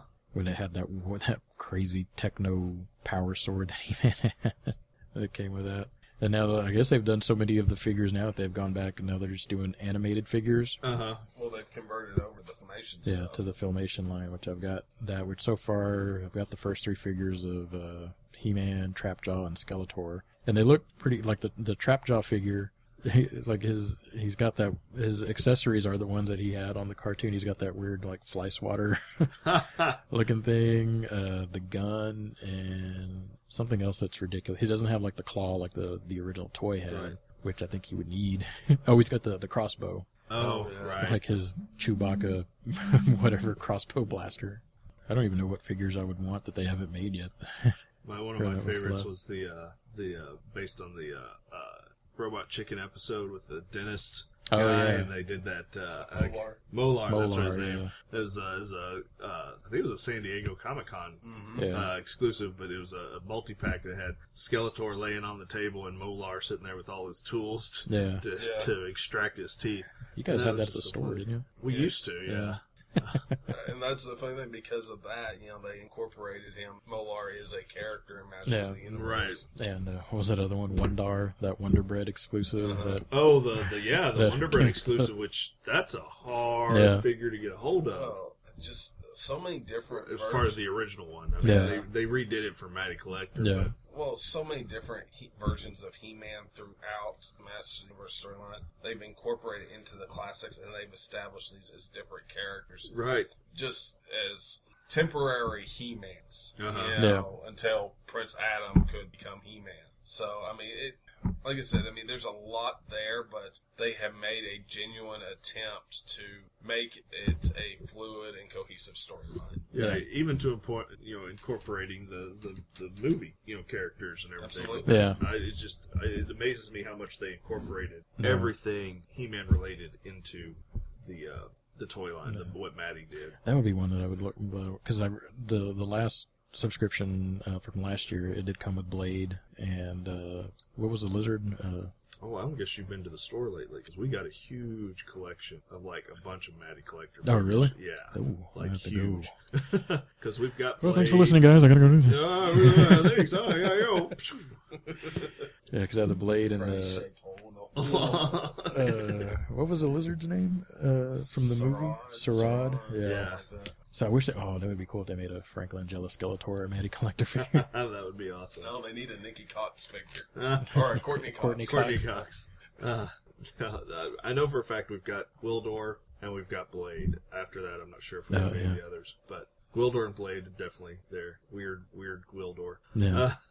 Man, I guess that kind of wraps up everything. I mean, I know we probably didn't discuss everything. Yeah. Well, like we said, we'll come He-Man- up with a reason. Yeah, Another to He-Man have themed another episode. This is part 1. So it's just kind of us reminiscing about He-Man and trying to do a little bit of history and just talk about He-Man. Yeah, and we did do a Matty Collector Castle Grayskull unboxing Right, we did do video that. that we're still editing together. That we'll probably have out at some point. I'm waiting on some professional photography that I had done to the the castle to come in. How professional are we talking here? How professional? Well, that's my cousin. What do we have here? It's Castle Grayskull. And it's mine. Not so fast, Beastman. He-Man! You can pit He-Man against Beastman playing for the power of Castle Grayskull. You have to put the castle together. Beastman's escaping. The throne, Dad. Dad, you saved the castle. Castle Grayskull from the Masters of the Universe collection. He-Man and Beastman each sold separately from Mattel. And we're back. We've been playing with some action figures here that we're about to review for you, ladies and gentlemen. What we've got here today for a quick review is the Four Horsemen's Mythic Legions line of action figures. I was able to get 4 figures off their Kickstarter campaign from last year. Master of the Universe fan, love the Four Horsemen stuff. These are kind of ideal for you. Yeah. Pretty cool. It's like the Four Horsemen got to just go as wild as they ever wanted to with a license of their own creation. Because I haven't done that before. This is coming out after, on the heels of their, whatever their bird line of action figures was called. Those looked really cool. I'd like to see some of those. Yeah, up me close. too. Similar to the line they Yeah, had prior. I'm sure some of these parts are exactly the same as what's on there. So we've got 4 figures here today with some unpronounceable names. Yeah, they went a little crazy on the mythologies. Yeah, and Brian over there has Urku, the orc. He's renowned for his intellect. Okay. Wow, Well, what about that? I will say that Smart it orc. seems to have all his armor pieces in the right place, so I will agree with his He's his pretty smart. intellect. Yes, he at least knows where to put his clothes on. He's pretty cool. He's got this really great loincloth belt with the little straps, very gladiator looking. He's got leg armor and some gauntlets on, and then he came with a battle axe, or an axe that you can switch into a battle axe, which I think almost all of them came with that, which is pretty cool. But they're painted different, so definitely unique. He's got this little belt strap that you wrap around his chest area so he can hold his sword on his back, which again, the sword, like all the others, they all have the same sword, but it's all painted differently, so it's definitely unique to each character. And then they have the shoulder armor, which snaps onto the back, and in that case, that's a little different between figures depending on which one you're looking at. Yeah. And he came with 2 of those. I only put 1 on him here. And then he also had a spear, and really great looking. He's got this cool helmet. It does, as Chase said earlier off mic, why didn't the helmets come off? But they still look really good. These are really well sculpted figures. Anything I would expect from the Four Horsemen, they just always do really amazing, detailed sculpts. Yeah, and I'll do some photography later, and I'll have a review on the website with more photography albums, so you guys can check them out. And Brian also, he has over on his side of the table Atlas the Conqueror. I'm going to say Atlas because it's Attlus. I don't know if that's supposed to be an I for Attilus the Conqueror. I don't know. No, it's Atlas. I see it here in the other writing. He was banished by the army of Leodicis. Poor guy. Well, For looking like Jason Momoa's Aquaman. right. He's kind of similar to the orc that I was with, except he's got a little bit different armor on, but the belt, the leg armor, that's the same, just different paints. He does have a little dagger, which the orc guy didn't come with, so that's pretty cool. But he's got the axe that converts into the battle axe. He's got the sword. Did he have a spear? I don't think he He did. may not have had the spear, I don't remember. But he's got this really amazing head sculpt he's got one eye has a slash down it, and it's whited out, and he's got this really great beard, and these braids on the beard, and then a top knot hairstyle. Just a really cool looking head sculpt, warrior type guy that you would want. I just really impressed with these 2 figures quite a bit. While they're action figures, they just would look good just standing on your shelf. Yeah. And that's pretty much all they're going to be able to do once you get all their accessories Right. on there. The articulation limits itself a little bit once you get the accessories and like the armor on.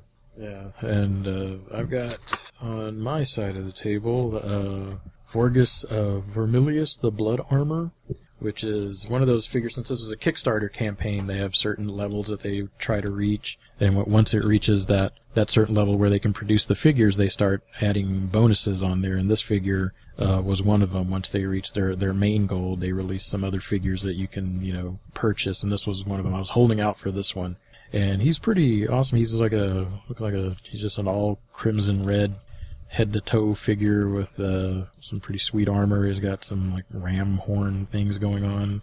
He's pretty much got the same accessories as it turns out most of the figures in this line have. The same sword. Of course, it's painted different to match his armor. He also had a battle axe. He has a cape that we were having trouble figuring out how to get these capes on the figures that do have capes. His articulation, and I haven't had a chance to mess with the other figures, but his articulation is actually really good. I'm keep putting him in this weird straddling stance where he's like doing yoga. It's actually pretty good. His armor looks good. You can move it up and down to try to get his arms up and moving. Yeah, all in all, I'm really impressed. He kind of looks like that armor from Bram Stoker's Dracula movie. Yeah. That what's his name? That's wore? true. Yeah. Where it's just like all It's red very, from head to toe. a very gothic medieval style armor. Really, really sharp looking with that deep red paint and then the black wash that's on it and everything, which doesn't distract from the details that are sculpted into the armor. It's really fantastic. Yeah. Oh, look, he's probably my favorite figure so far. And then we've got Chase of the, which I guess I would call like the hero figure, just because he might have the best head sculpt of all of them sitting here. Attila Leosur. Yeah, he's a very much he's a knight figure, set up armor. Matter of fact, from what I can tell, he uses the same body as the other one, the red armored knight, with a few differences, and that's the thing. A lot of these there's a lot of similarities. A lot of the same body parts are used for these figures, just like they all come with a lot of the same accessories.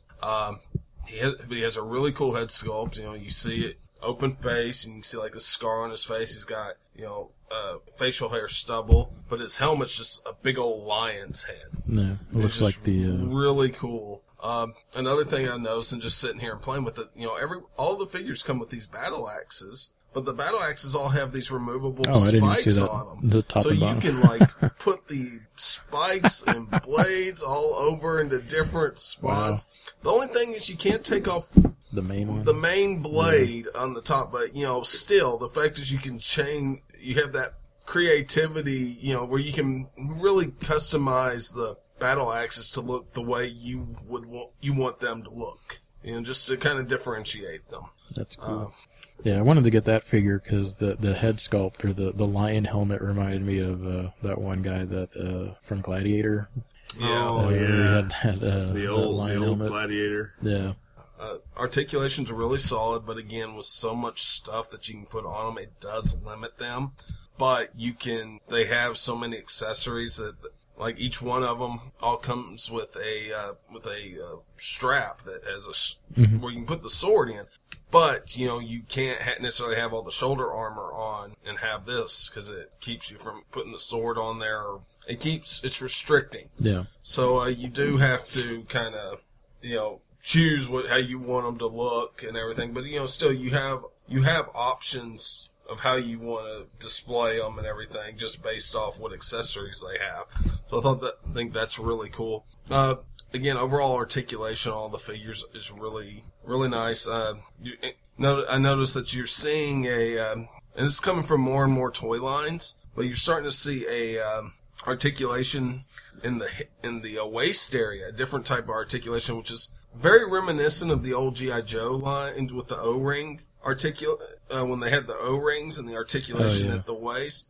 It's very reminiscent of that, but it's not an O-ring. It is it looks to be like a plastic swivel in there. It's something more and more you're seeing, because a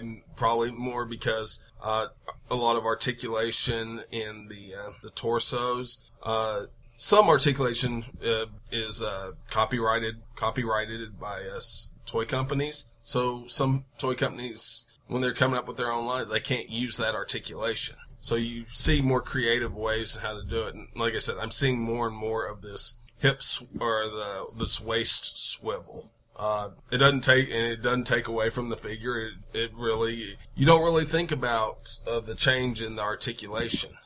Overall, I think this is a fun line. Again, for all you Masters of the Universe fans out there, I think these would be great companion pieces. I mean, you could say it's the equivalent of stuff that from the 80s that Remco and all those bootleg toy companies used to come out with, to making compatible lines with Masters of the Universe. I mean, this is the 2010's equivalent of that. Yeah, they seem a little bigger than your normal Marvel Legends. I would say these are probably closer to 7-inch figures. And again, that fits in with what Masters of the Universe classics are. So they're not as bulky as the Masters of the Universe classics, but they're very well proportioned. I mean, you look at that body style, you're like, okay, somebody could really have that. Yeah. Be that that muscle. Yeah, the you know? detail is crazy. Like looking at that barbarian guy, like his muscle detail. Oh, yeah. He's got the veins popping. I mean, it's even got the trapezoids and the tricep muscles just rippling. Yeah. I mean, He looks like me in high school. Yeah, he they have looks a, like me when I wished I would look like. yeah, they have a lot of other figures in the first line. I only got 4 just because I gave myself a budget. I think it was like $200 because I've got the weapons pack that has some pretty wicked This has weapons. got some cool stuff in it. And then some stands that I have that can convert into flight some- stands. Wicked broadswords, and then there's almost like a scimitar style sword that looks like it's made out of the spine of his enemy or Yeah. something. I don't know. And then it's got this really cool round shield that has this I don't know, looks like runes, looks like Norse runes or Yeah. something. I'm sure it's made up or whatever, but that's what it kind of reminds me of. A really cool golden shield. It's kind of cool with these additional weapons from the weapons pack because they look like they could, if you wanted to replace like some of the swords or whatever from some of the figures that you had purchased, that some of these look like they would fit better than what Yeah. they come with. Absolutely, yeah. This gold sword in here looks like it would go with the lion guy that chases guy really well. And it looks like that they're, again, versatile enough that they would slide in the same little slots as the other weapons and things like that, so they would fit with the figures very, very well. Yep. These are pretty neat. Yeah, and they're already on their second line of these figures. So if you want to check it out, you can go to mythiclegions.com, sourcehorseman.com, and if you want to purchase them, storehorseman.com. Nice. And I'll have to check out what their Now, second wave Is is. this a wave where they're anytime they do a new wave, they're continuing to kickstart it, or it is looks it like- they've done the initial Kickstarter and now you can just purchase the things off the website? Right now, you can purchase the first wave off the website directly because I guess they had reached enough of the goal where they can mass produce them.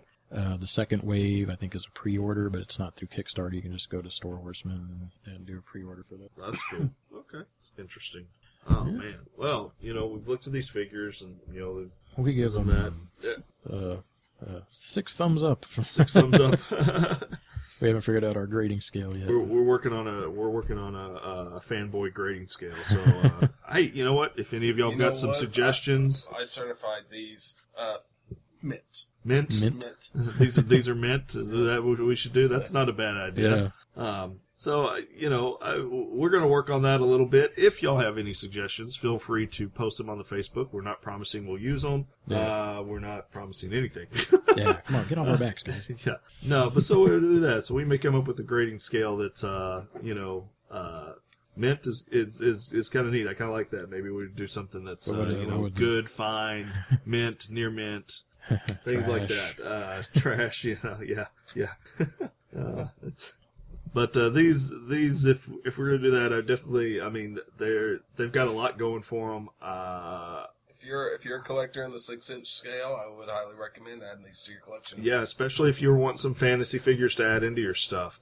This is definitely a line that would be very interesting. And I think Freddie would definitely need to get some pictures and put them up on the Facebook so people can check some of these out. So I have a couple of friends that either may not know about these or haven't been decided on them yet, and I'm gonna give them tell them that these are pretty good and they would go very well with some of the stuff that they're doing. Yeah, fuck. I think now we're going to go, I think we have now coined our Fanboy 5. And basically this is, we pick a category each time we do an episode that relates to the episode. And we pick our top 5 of Whatever. that category. Usually we have an honorable mention just because sometimes there's too many it's hard. things It's so that we hard. can't do or decide out of 5. So this time we did top 5 Masters of the Universe action figures. Yeah. And for me anyway, it was, I guess, really characters I liked more than just the action figures. Yeah. Things like that, because Chase had more of the action figures and I didn't play with them as much, but I do remember enjoying quite a bit of them. and everything. And I think we'll just go. We'll try to start from our honorable mentions and move up. Okay. Do you want to do it, go back and forth, or just one of us do their list? I think I like doing the going back and okay. forth. One of us says ours, then talk about it a little bit, then the other one, and then we just kind of go around like that. So Chase, why don't you I will lead be us off? contributing this time because I didn't know ahead of time. Well, I'm going to start with my honorable mention, and my honorable mention is there's actually 3 in honorable mention. I know that's not against the rules, but you know what? It's our show. We can do whatever we want. So I've got 3 honorable mentions. The first is, well, let me put it this way.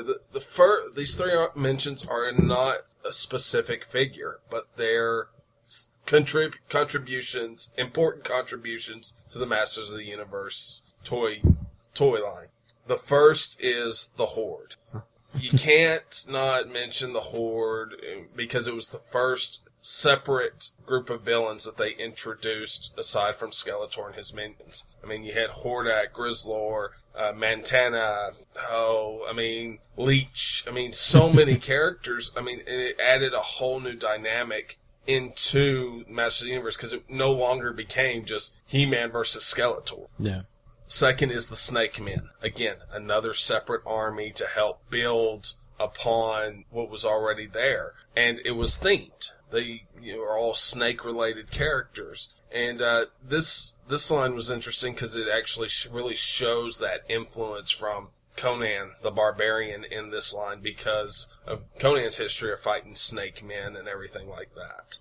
And the third part of the honorable mention is the She-Ra Princess of Power line. Again, as I stated earlier, the importance of this line, just from Mattel standpoint and how forward-thinking it was, it was a good way of just expanding out, broadening the horizons of Masters of the Universe. And those 3 parts were, even though they were separate subsets, they added something new to He-Man and the Masters of the Universe that to this day people are still talking about because everyone has fan favorite characters from those different sets. So, no one can doubt the importance of Hordak and King Hiss in regards to where they stand as far as villains wise. So those are my honorable mentions. Who wants to go next? Go ahead, Fred. All right, my honorable mention. I think about this list and our list for the next episode might be sacrilegious as far as what to choose for honorable mention. But I went with Skeletor, the original Skeletor, because he was my first. He was my first figure I had. So just mostly out of nostalgia's sake. And plus being the first figure, I got a monster as a figure versus like a hero or anything like that. And he had cool accessories. They had the removable shoulder, chest, skull and crossbone thing that he had going on there. Uh-huh. And he had his half of the power sword and his havoc staff. And he had the crazy green and yellow skull design. And I always thought it was cool. He had his one hand.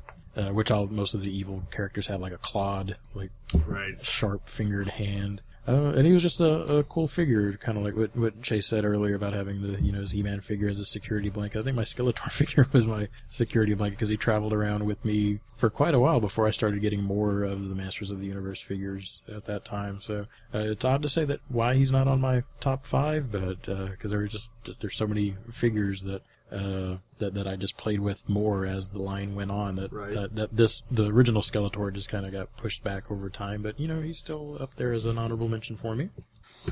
So my honorable mentions, I did cheat a little bit because I put a vehicle in here because I just remember loving this one vehicle. It was just so cool. And so for that honorable mention, it's Spydor, the giant spider walker thing, and it had it was this big black body, looked like a Black Widow thing. It had these red jaws in the front, and the character would sit in the spider, and then it had the 8 legs. Oh, okay, yeah. And you turned it on, and it walked Yeah. across Thor, and it was just really kind of cool. I'm sure I know there were some others that walked and did things like that, but this one was just they just went far above beyond on this one. Yeah. My other honorable mention is, to this day, I do not like this smell, and that's because of Stinkor.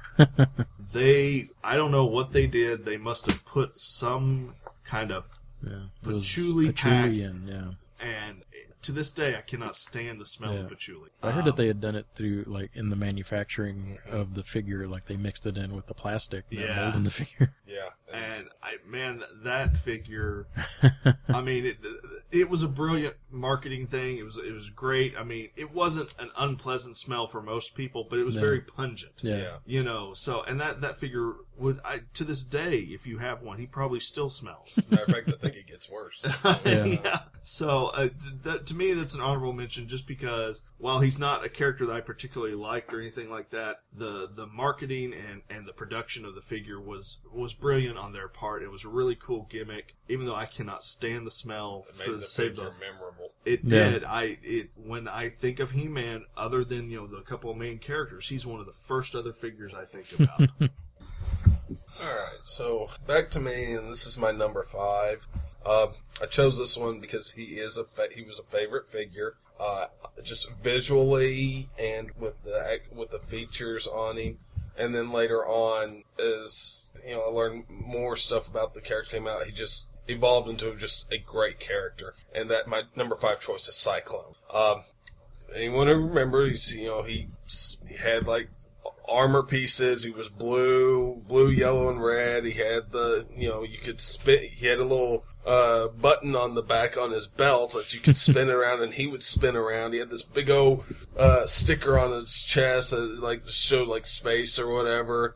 I mean, it was just visually a stunning figure for someone who was a child and was who gravitated towards interesting looking ideas. Yeah. And I really appreciated when they did when the 2002 cartoon came out, and they reintroduced him, they kind of, Four Horsemen redesigned him a bit and gave him more of a Oriental samurai looking feel, and they actually incorporated that into the character that he's a samurai warrior now who controls wind and everything. So, I mean, just the overall thought and look of the character just really stuck with me, and I really loved the character and the figure, and the figure was always one of my favorites. Yeah. Well, and he was one of the first ones of the He-Man figures to have that ball pivot arm joint, because it was real loose and everything, Absolutely. so that when you spin him, his arms would swing flay out. Yeah. And everything. And Absolutely. I always thought that was really, really cool. Yeah, I mean, he looked like he was flying, you know. Yeah. So yeah, that Cyclone is my number 5. Cool. So Freddie, Nice. what do you got?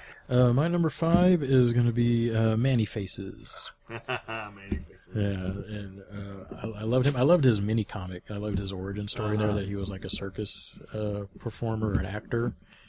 Which it always threw me off. It was just like because he was supposed to be like a man of disguise or whatever, which he just looked like a giant robot whose head could spin. And that's supposed to, when you see him as a monster, you're like, oh my god, it's a monster. If you see him as a robot man, it's like, oh, he's a robot. guy with the multiple personality disorder. Yeah. But yeah, I always liked him. I liked the color of him. It had that weird, I couldn't tell if it was like a... That bluish. Yeah, it was the blue armor and then an orange, and I couldn't tell if it was his skin tone with just blue armor on it, or if the whole thing was Right. an armor thing. And he had that orange gun, and I would always do it where each face had its own, powers. If he was the robot face, then, he's bulletproof, or he's got the strength of a robot. If he's a monster, he's got, super strength. I remember on my figure, he had a weird arm articulation where when you moved his arms upwards, some of the figures that you'd move them up and they would just go straight parallel. His, for some reason, would go up to a point. That torso. Because his torso, because his head was all part of his. The pivot where you plug the arms in was kind of at a slant. Yeah. So when you pulled the arms up, they came up Yeah. to a point like that. Yeah, because he didn't have a true head. His head design 'cause was part of the torso. With the regular He-Man figures, you had the torso and the head were two pieces. Yeah. With Manny Faces, it was all one piece. Yeah. So, I remember his arms would always fall off pretty easily. Yeah. You On mine, played anyway. with any of those He-Man figures for a little bit of time. Those arms popped would off just pretty pop good. off, and I was like, they were just interchangeable parts. All right. So my number 5 is Mechanic. I just love the fact that you could twist this guy's head, or twist his body, and his head would just, pop up, like a periscope type of thing. And he had this weird helmet thing where it was all real angular, and some kind that of never diamond. really made sense to me. And he had like these real angular, like sunglass goggle things that made him look like an aviator pilot kind of thing or something. And I just remember the paint on that was like chromed out. Yeah. And it was just really funny. And then like the rest of his body was blue and his neck was big silver, and they had some little details in there that made it look mechanical.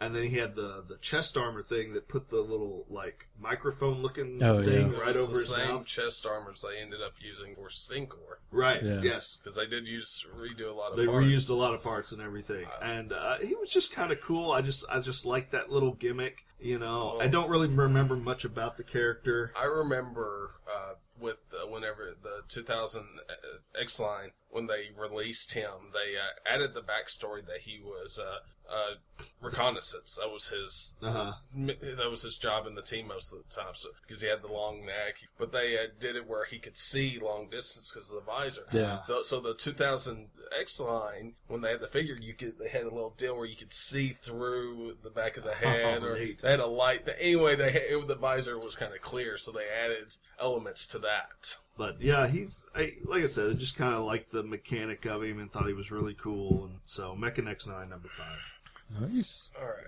Well, my number 4 is it's a two-parter, and the reason it's two-part is because it's two figures in there, and I don't think you can have these figures. You can't do one without the other because they were so similar, or they were similar. I mean, they were the same construction and concept, everything, and it added so much to what you could do with it. And that was Modulok and Multibot. Yeah. If anyone who remembers these figures, they were bad guys. They were both Horde figures, but they came in a box set. In individual boxes. They weren't packaged like the regular figures, but they had interchangeable parts, and they all came, multiple arms, multiple legs, multiple, body parts, and you could combine them. You could essentially make, with one Modulok and one Multibot set, you could basically make 4 figures between the two sets. And they had, or you could make one big figure, like, where they each had 2 heads, like Modulok would have 2 heads, Multibot would have 2 heads. But if you had both of them, you could combine Modulok and Multibot together. So it was just a really cool idea at the time that, it just to this day, visually, I had a lot of fun just throwing pieces together and, It's kind of like a interchanging. He-Man Lego. Yeah, basically. And, so number 4 is Modulok and Multibot. All right. Well, I guess we're at number 4. Yep. Okay, so my number 4 is the only He-Man I have on my list, but Flying Fists He-Man. That's the one with the spinning. Yeah, he had we the talked about spinning earlier. arm and a spinning shield, and Uh-huh. and he was a replacement figure for me because my original He-Man legs, the rubber broke and he became paralyzed. That was the worst thing about the He-Man Yeah. figures. If that rubber band broke between the legs, there was no saving him. Nope. So he was, so I got him, and I can't remember which came first, if it was Thunder Punch He-Man or Flying Fist, because I had them both. It was Flying Fist. Was it? Yeah, I believe so. The Flying Fist became my main He-Man for the rest of the time that I played with these toys, and he was a little bit sleeker. He wasn't as bulky. I remember those being that. It was that one, and I think the Skeletor was the Terraclaw. There's a Terraclaw Terraclaw. Skeletor. And I remember them both those being taller than the average. Yeah. Yeah, Master because they didn't Universe. have the bowed legs. Well, they Or not did. as bowed. Yeah. They were just slightly. They And I stood thought up that a was little kind of straighter. weird. Yeah, because it almost looked like they didn't match the rest of the line. They looked a little bit sleeker, a little bit cleaner. Like he had like a kind of a goldish. They had that Top. back metallized Yeah. armor. Yep. And they had that little like red clip on the back that you could stick his Flying Fist Oh. weapon into. Yeah. As he moved his torso, his arms would also move up and down to cause the spinning fist to fly around. And I don't remember if he came with a power sword. He was the only He-Man that not Really? had a power Okay, yeah. sword. So he just had those two weapons. I remember being disappointed in that. I liked the figure, but I remember like, where's the power sword? Yeah. The sword. Even like a gold one to match the armor. But yeah, I liked him. And he was just mainly because he was my primary He-Man. He had a better stance. He wasn't quite as like he was supposed to ride a horse the whole time like the other ones. But yeah, he's my number 4. My number 4 was Triclops. The reason I like Triclops is mostly because the color. I like the color green. It's one of my favorite colors. So I thought that was pretty cool. And next to the Power Sword, he had the coolest sword. Yeah. That long sword with the little like horn things, and it was his handle was black and the rest of it was green. And then I love the character on the cartoon show. Whatever eye he was on, he had a little bit different power, a little bit different beam that he could shoot out. And like all the Skeletor villains, he was an idiot. But he seemed to be the smartest of the idiots. Yeah. So because he seemed to get in less trouble than the say Beastman or Merman. And he was a human character for Skeletor's group. Yeah, absolutely. So he just, again, a kind of a cool mechanic. The little eyes would spin on his head, and it was just really kind of a neat little thing. And visually, the figure was very appealing to me. And like I said, I liked the show. Yeah, so the redesign the Four Horsemen did on him. Oh, that was fantastic. That figure was great. So that's my number 4. So now we're at number 3, and my number 3 is, again, it's like Cyclone. It was one I had. Visually was very stunning. He had a great gimmick. And he's one I don't think a lot of people really think about too much, but he's just one that is... It's Prince Adam. No. He-Man with a different paint job. And a felt vest. Well, I won't go that far.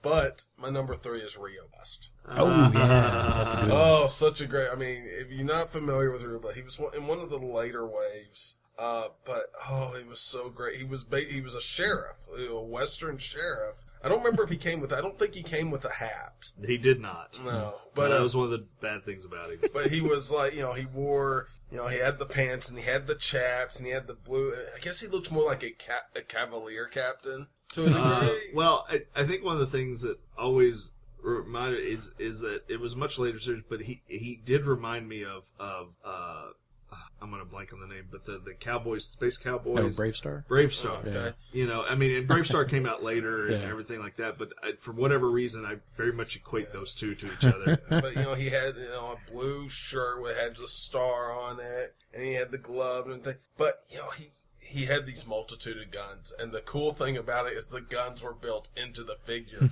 Right. You could take they had the compartment on the chap, you could flip them over there thighs. on the thighs. He had the guns. He had you could pull his chest down. There's a big old cannon in there. He had guns in his hand that you could flip out. He had the big old backpack with it. I mean, just all these weapons on this figure, and it was such a great thing.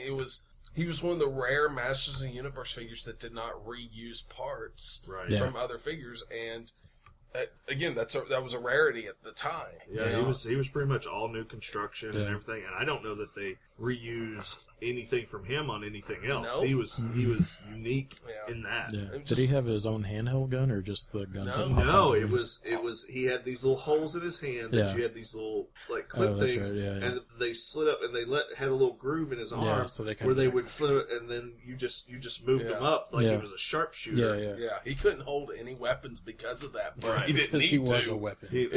So my number 3 is Rio Blast. Nice. That's cool. Well, my number 3 has already been discussed. Cyclone. 'Cause I loved him, and mainly for the reason that we talked about, because he had that different arm articulation, which he could do a lot more. He couldn't hold any weapons because his hands were kind of like a closed fist. And he had he did have a shield, a little shield with was it a little It's a little circular shield. yeah, but it didn't have a sticker on it that was lenticular. Well, the lenticular was on his chest had. I think he just okay. had like a standard shield like other, Oh, but it was just a small. But it was a unique shield. He was the only one that had that shield.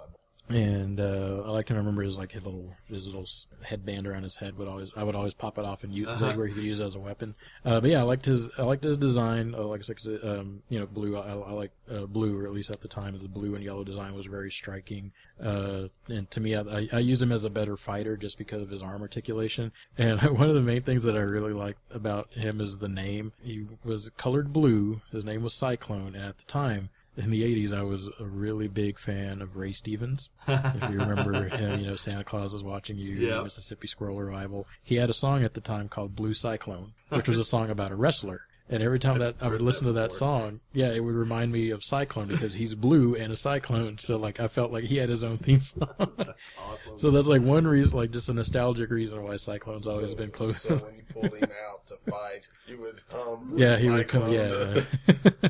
Oh, But yeah, so that's there's why a sound Cyclone's. Yeah, I'll have to throw that in there. Ray Stevens, please don't sue us.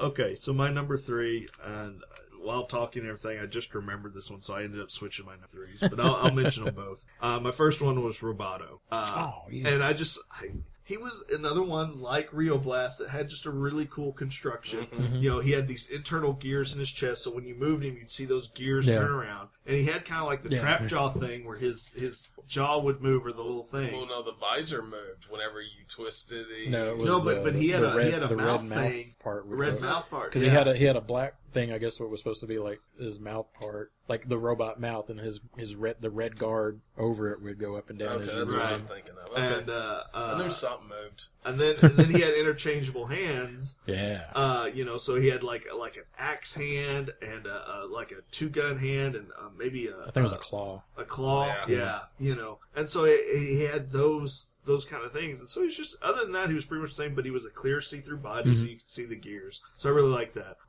The one I decided to switch it to is Too Bad. When we were sitting there talking about it, I was thinking about, you know, the villains and everything, and Too Bad always cracked me up.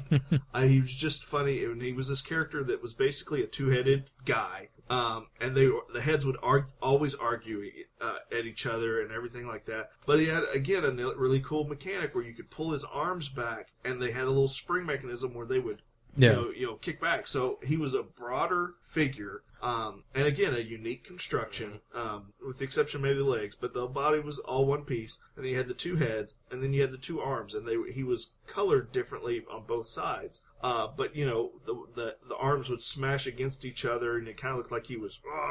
Also, like he'd like give the figures like a bear hug. A bear hug type thing. And the arms were positioned directly on the shoulder. Yeah. So they weren't like side by side. So they were always up like this. Yeah. So. Well, and I like, you know, talking about Too Bad. I remember they gave him an origin story in the 2002 cartoon where he was 2 separate bounty hunters trying to capture He-Man, and they failed. So Skeletor, in his usual fit of rage, named him by combining them, where they would give him all these excuses, and Skeletor told him Too Bad, and he cast a spell on him, and they merged together. Oh, that's fantastic. So yeah, my number 3 is, I guess, Roboto / Too Bad.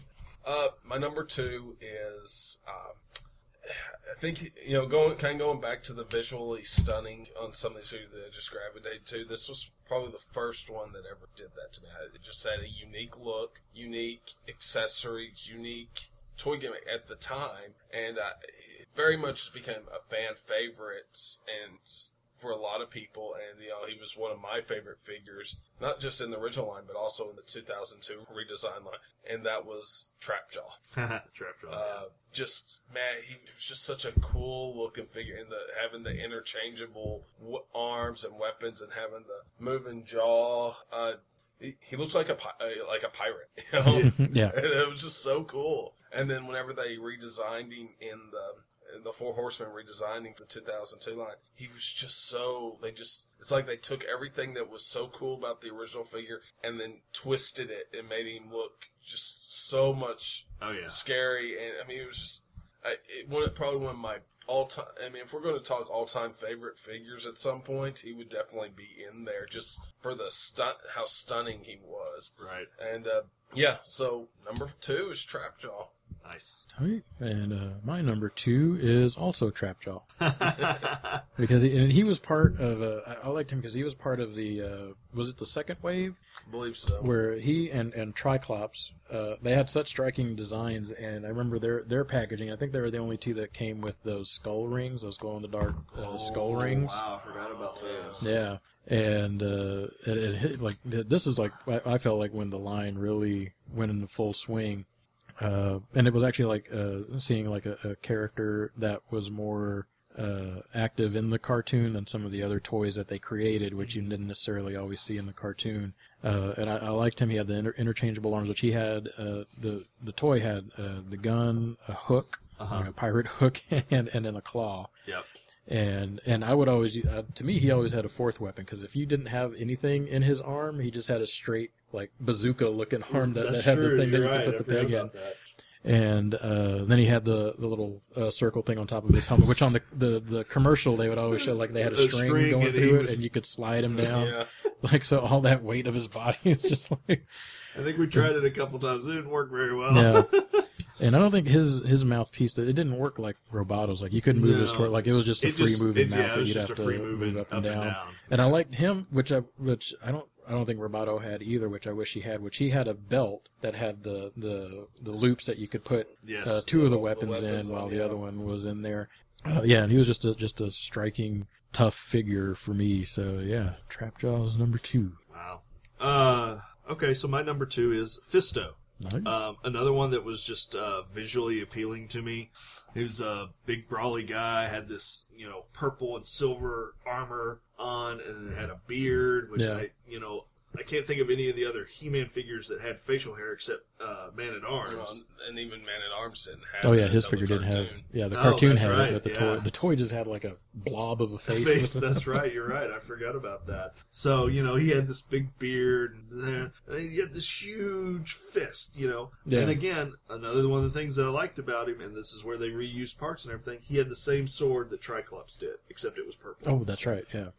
So I guess Jitsu would have had the same sword also. Yep, he did. Yeah, he did. Jitsu's was gold and red, I think. Yeah, he was gold red, and he was basically Jitsu was the opposite of Fisto. Fisto's same character, but his hand was it was a karate chop hand. But it was gold because he was gold and red. But so I guess Fisto and Jitsu could be interchanged, but they both had very different head sculpts. So, but other than that, they were practically the same. But it just like I said, the visually striking, the purple and the silver, the beard, the same sword that I really liked from Triclops, and then that huge fist that would just you bring it up and it would just slam itself down. And again, just neat gimmick mechanics. Things that just were really thought out. And I don't know if the toy designer said, hey, I've got an idea for a gimmick. Let's build a character around it. Yeah. Or they said, oh, I've got a character. Let's figure out a gimmick for it. Because the way the characters are named, it almost feels like they said, oh, I've got a gimmick. We got a guy with a fist slamming down. Well, what are we going to call it?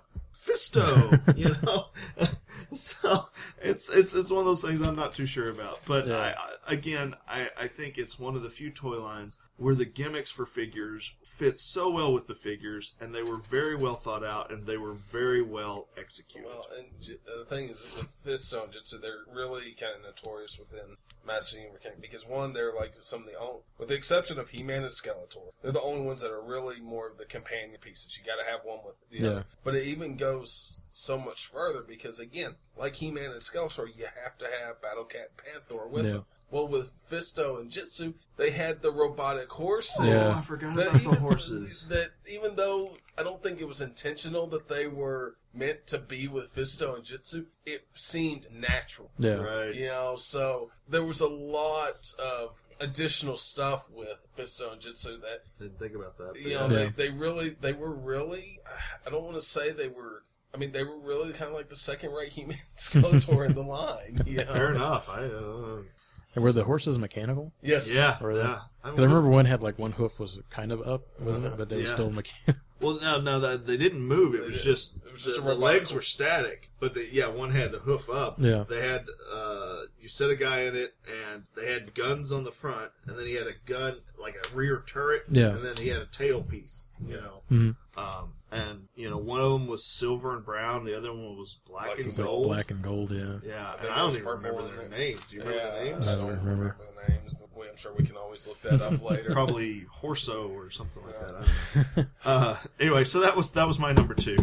Well, my number 1 is it's another 2-parter, and it's only because I feel like you can't have one without the other. And these are the figures that established and defined the line, and that's the original He-Man Skeletor. You cannot have a Masters of the Universe line without having the He-Man Skeletor. And these are the two that started it all. These are the most memorable ones. I mean, every He-Man line they've done since the inception has done versions of these figures. Even with the New Adventures, they did their own versions, but that was their version of He-Man and Skeletor to start off the line. So you you always have to have those two together because they are the linchpins of the toy line. You know. Absolutely. Yep. So yeah, my number one, original He-Man and Skeletor. Yeah. My number one is Triclops. Ah. And it's almost for the same reasons as Trapjaw, that they were just a part of that second wave where they were just so colorful and also, you know, because I had to get the set to complete my glow in the dark skull ring collection, which is odd that no explanation why they had these rings. It's not like any part of their backstory or anything. I completely forgot about it. Yeah. I didn't remember at all. And another thing, like I like, you know, he had the most awesome sword. Of the line, and I remember this. Chase may have to help me out on this, because last year at the store I bought the Triclops figure. Y'all had a bin full of like old Masters of the Universe figures, and I bought Triclops out of there. And you know, he had his sword, and I don't remember. In my knowledge, the original toy's sword was stiff. And this one was like rubbery. No, they were always rubbery. Was it rubbery? Yeah. Okay, I couldn't remember that. Just a more flexible plastic. I mean, to the point, a little softer plastic than like the He-Man and Skeletor sword. But even the He-Man and Skeletor swords were a little bit softer plastic. They weren't like a hard plastic. Yeah, they had a bunch of different swords in the line, but every sword was harder or softer than the previous one. Yeah.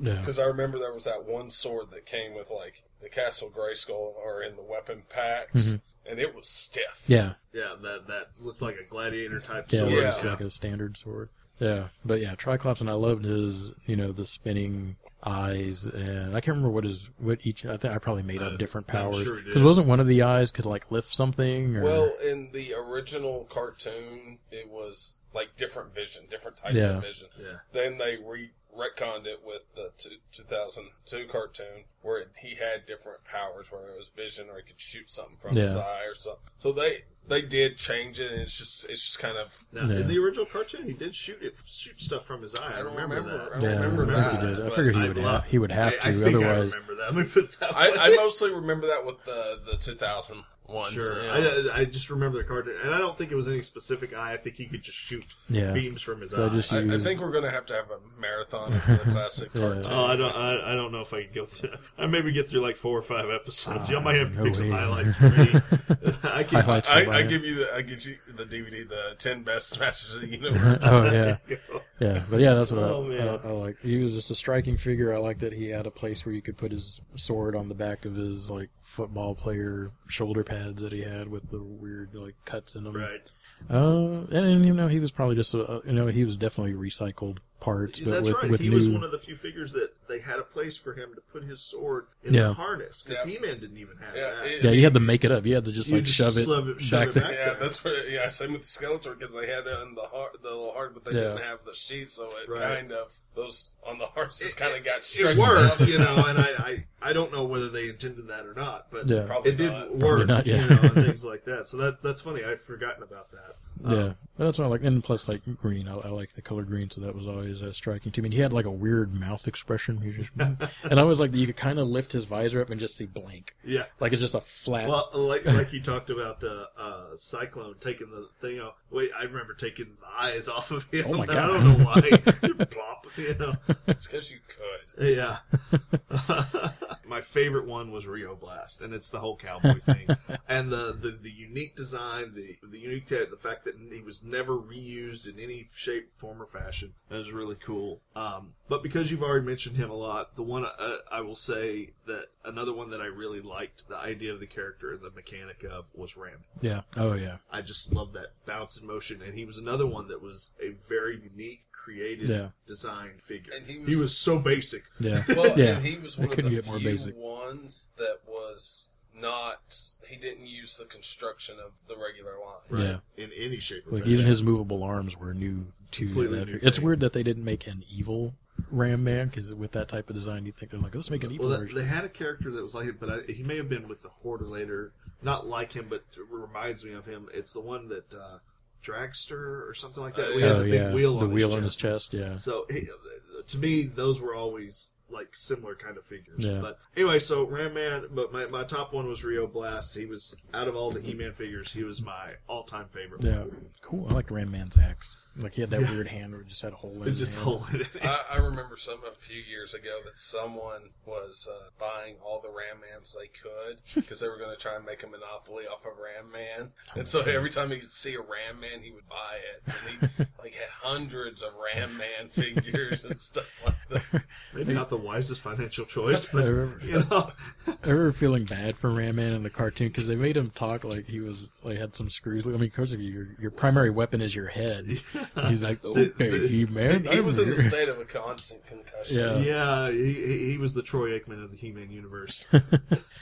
One thing we do like, for listeners to contribute to these lists, and I actually had somebody who emailed this list the first time we got together to record a few months ago, and he actually emailed me a few days ago asking, he's like, hey, when's that He-Man episode coming out? So I want to give out to on Twitter at D_Huff6. That's 2 F's in Huff. He emailed us a list a while back, and Getting to you. yeah, he gave us. He didn't give me. I don't know that he put it in the right in an order, so I'm just going to go down the list. He did give me a brief description of why he liked them all. You know what? At least he didn't have to wait as long on us as the guy who created Photon did to get a figure made. Had to get a This photon. is true. Oh, that's right, because that was a fan figure. or something, wasn't it? Yeah, it was the Fabulous fan figures. Photog. Send it in, and we'll get him in an episode or the comic. Get a figure made of him. and it wasn't like a couple months later the comic, or the Well, it was to get a figure made, and he never got the figure made. right. And the figure didn't finally get made until the Classics line. I wonder if they found him and gave him a free one, because that would have been should've. awesome.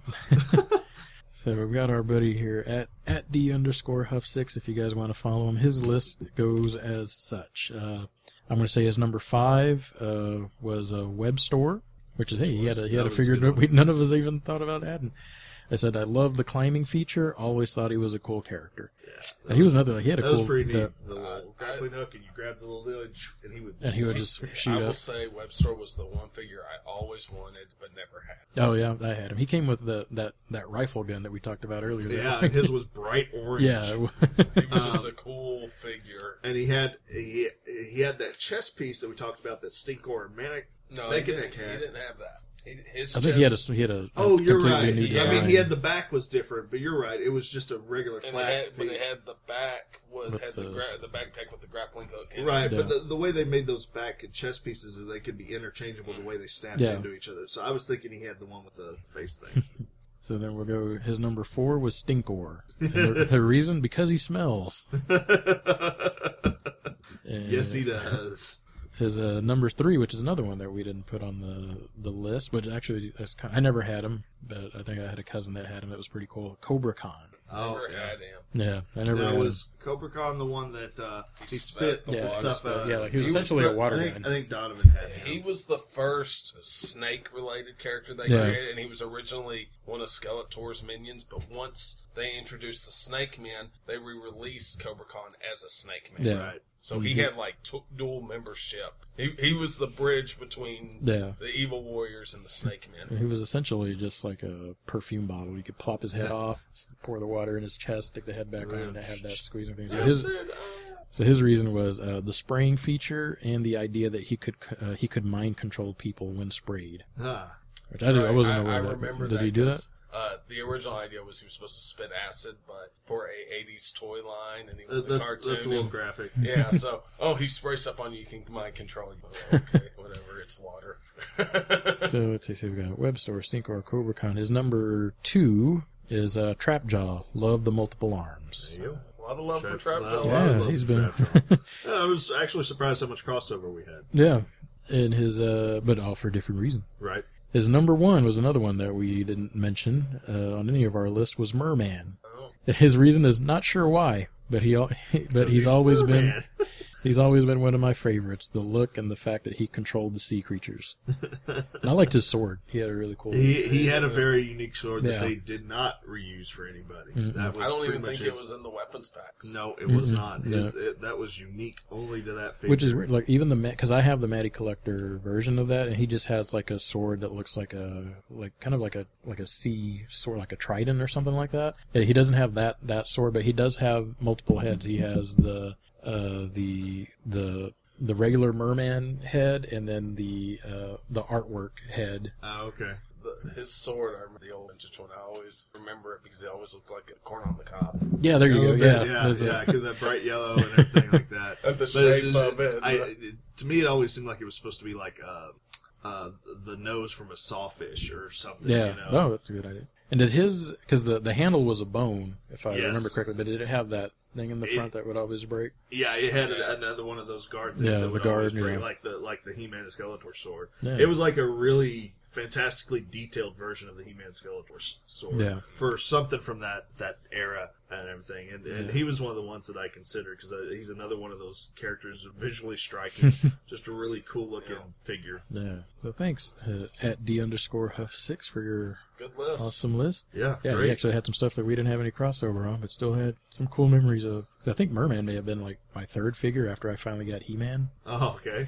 So if you guys want to contribute lists to the show of these themes, but we'll put the theme out ahead of time so you guys can get time to put these together, because we understand how hard it is to put these lists together. That's the only reason it took us so long to get this recorded, people. We were waiting on trying to get our lists. Yeah, and so you can. That's it. That's it. So you can submit them. You can do it on our Twitter, which is @NearMintFanboys. Darren Huff emailed his to nearmintfanboys@gmail.com. That way he could have more space to write his reasons in, or message us on our Facebook page, which is also at the Near Mint Fanboys. Well, that seems to be the bulk of our episode here. You probably didn't want to go over any store news or anything like that, so we try to get this episode out as quick absolutely. as we We got some stuff coming up. Duncanville Bookstore, an unofficial sponsor of the Near Mint Fanboys, only because I can. work there. We're not getting paid for advertising. So, Duncanville's Bookstore in Duncanville, Texas. We are going to have August 5th an in-store sign with Scott Lobdell. He's a writer. If you read any comics during the 90s, you've at least read one of his, more than likely. No. Especially X-Men. Yeah, especially X-Men. Most recently, he did that I know of is he did the Red Hood and the Outlaws during the New 52 run, and that was a really good run. He's a really great writer. We're looking forward to having him in store. He's doing signatures for free up to a certain point. If you bring like a large stack of comics for him to sign, he'll ask for a donation to the Comic Book Defense Oh, really? Oh, nice. Fund, League, whatever it's called. Yeah. And then that weekend, this is August. He'll be in the store August 5th from 6 p.m. to 8 p.m. Signing books. The August 6th and 7th, he will be at the Dallas Comic Show in Richardson, as well. Duncanville Bookstore will have a booth set up there with some of our nicer items and things like that, stuff that we take to conventions and stuff. So if y'all get a chance, check that out. You can look up the information for Dallas Comic Show through the Duncanville Bookstore Facebook page, or you can find it just by Googling the Dallas Comic Show. And that's pretty much it. If you haven't been to the store, you should take a look. We've gotten a lot of cool new toys in. As we said in this episode, I told Freddie we just got a huge collection of Matty Collector He-Man figures in. We've gotten recently a large collection of DC Universe stuff and some just about darn near every Marvel Legend you could think of is in the store as well right now too. But still have comics and games and a lot of that. So come on in the store. It's you can find us on Facebook. Just look up Duncanville Bookstore. We have our address and information there. We're still working on getting our website up. That's coming. If you have any questions about that, you can send them through the Near Mint Fanboys Facebook page, and I can direct you to Duncanville Bookstore through there. But feel free to contact us and come into the store. Nice, like I always say about the store. It's a good way to spend a paycheck, which I tend to do. Alright, guys, well, thanks for tuning in to our Masters of the Universe themed episode. It was a big one.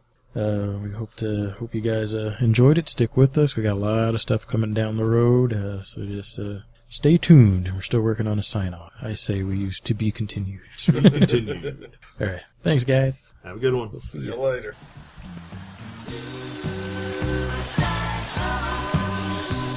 He's the meanest wrestler the ring has ever known. He'll make you groan, he'll make you moan, he'll lay you prone and break your bones. Blue side.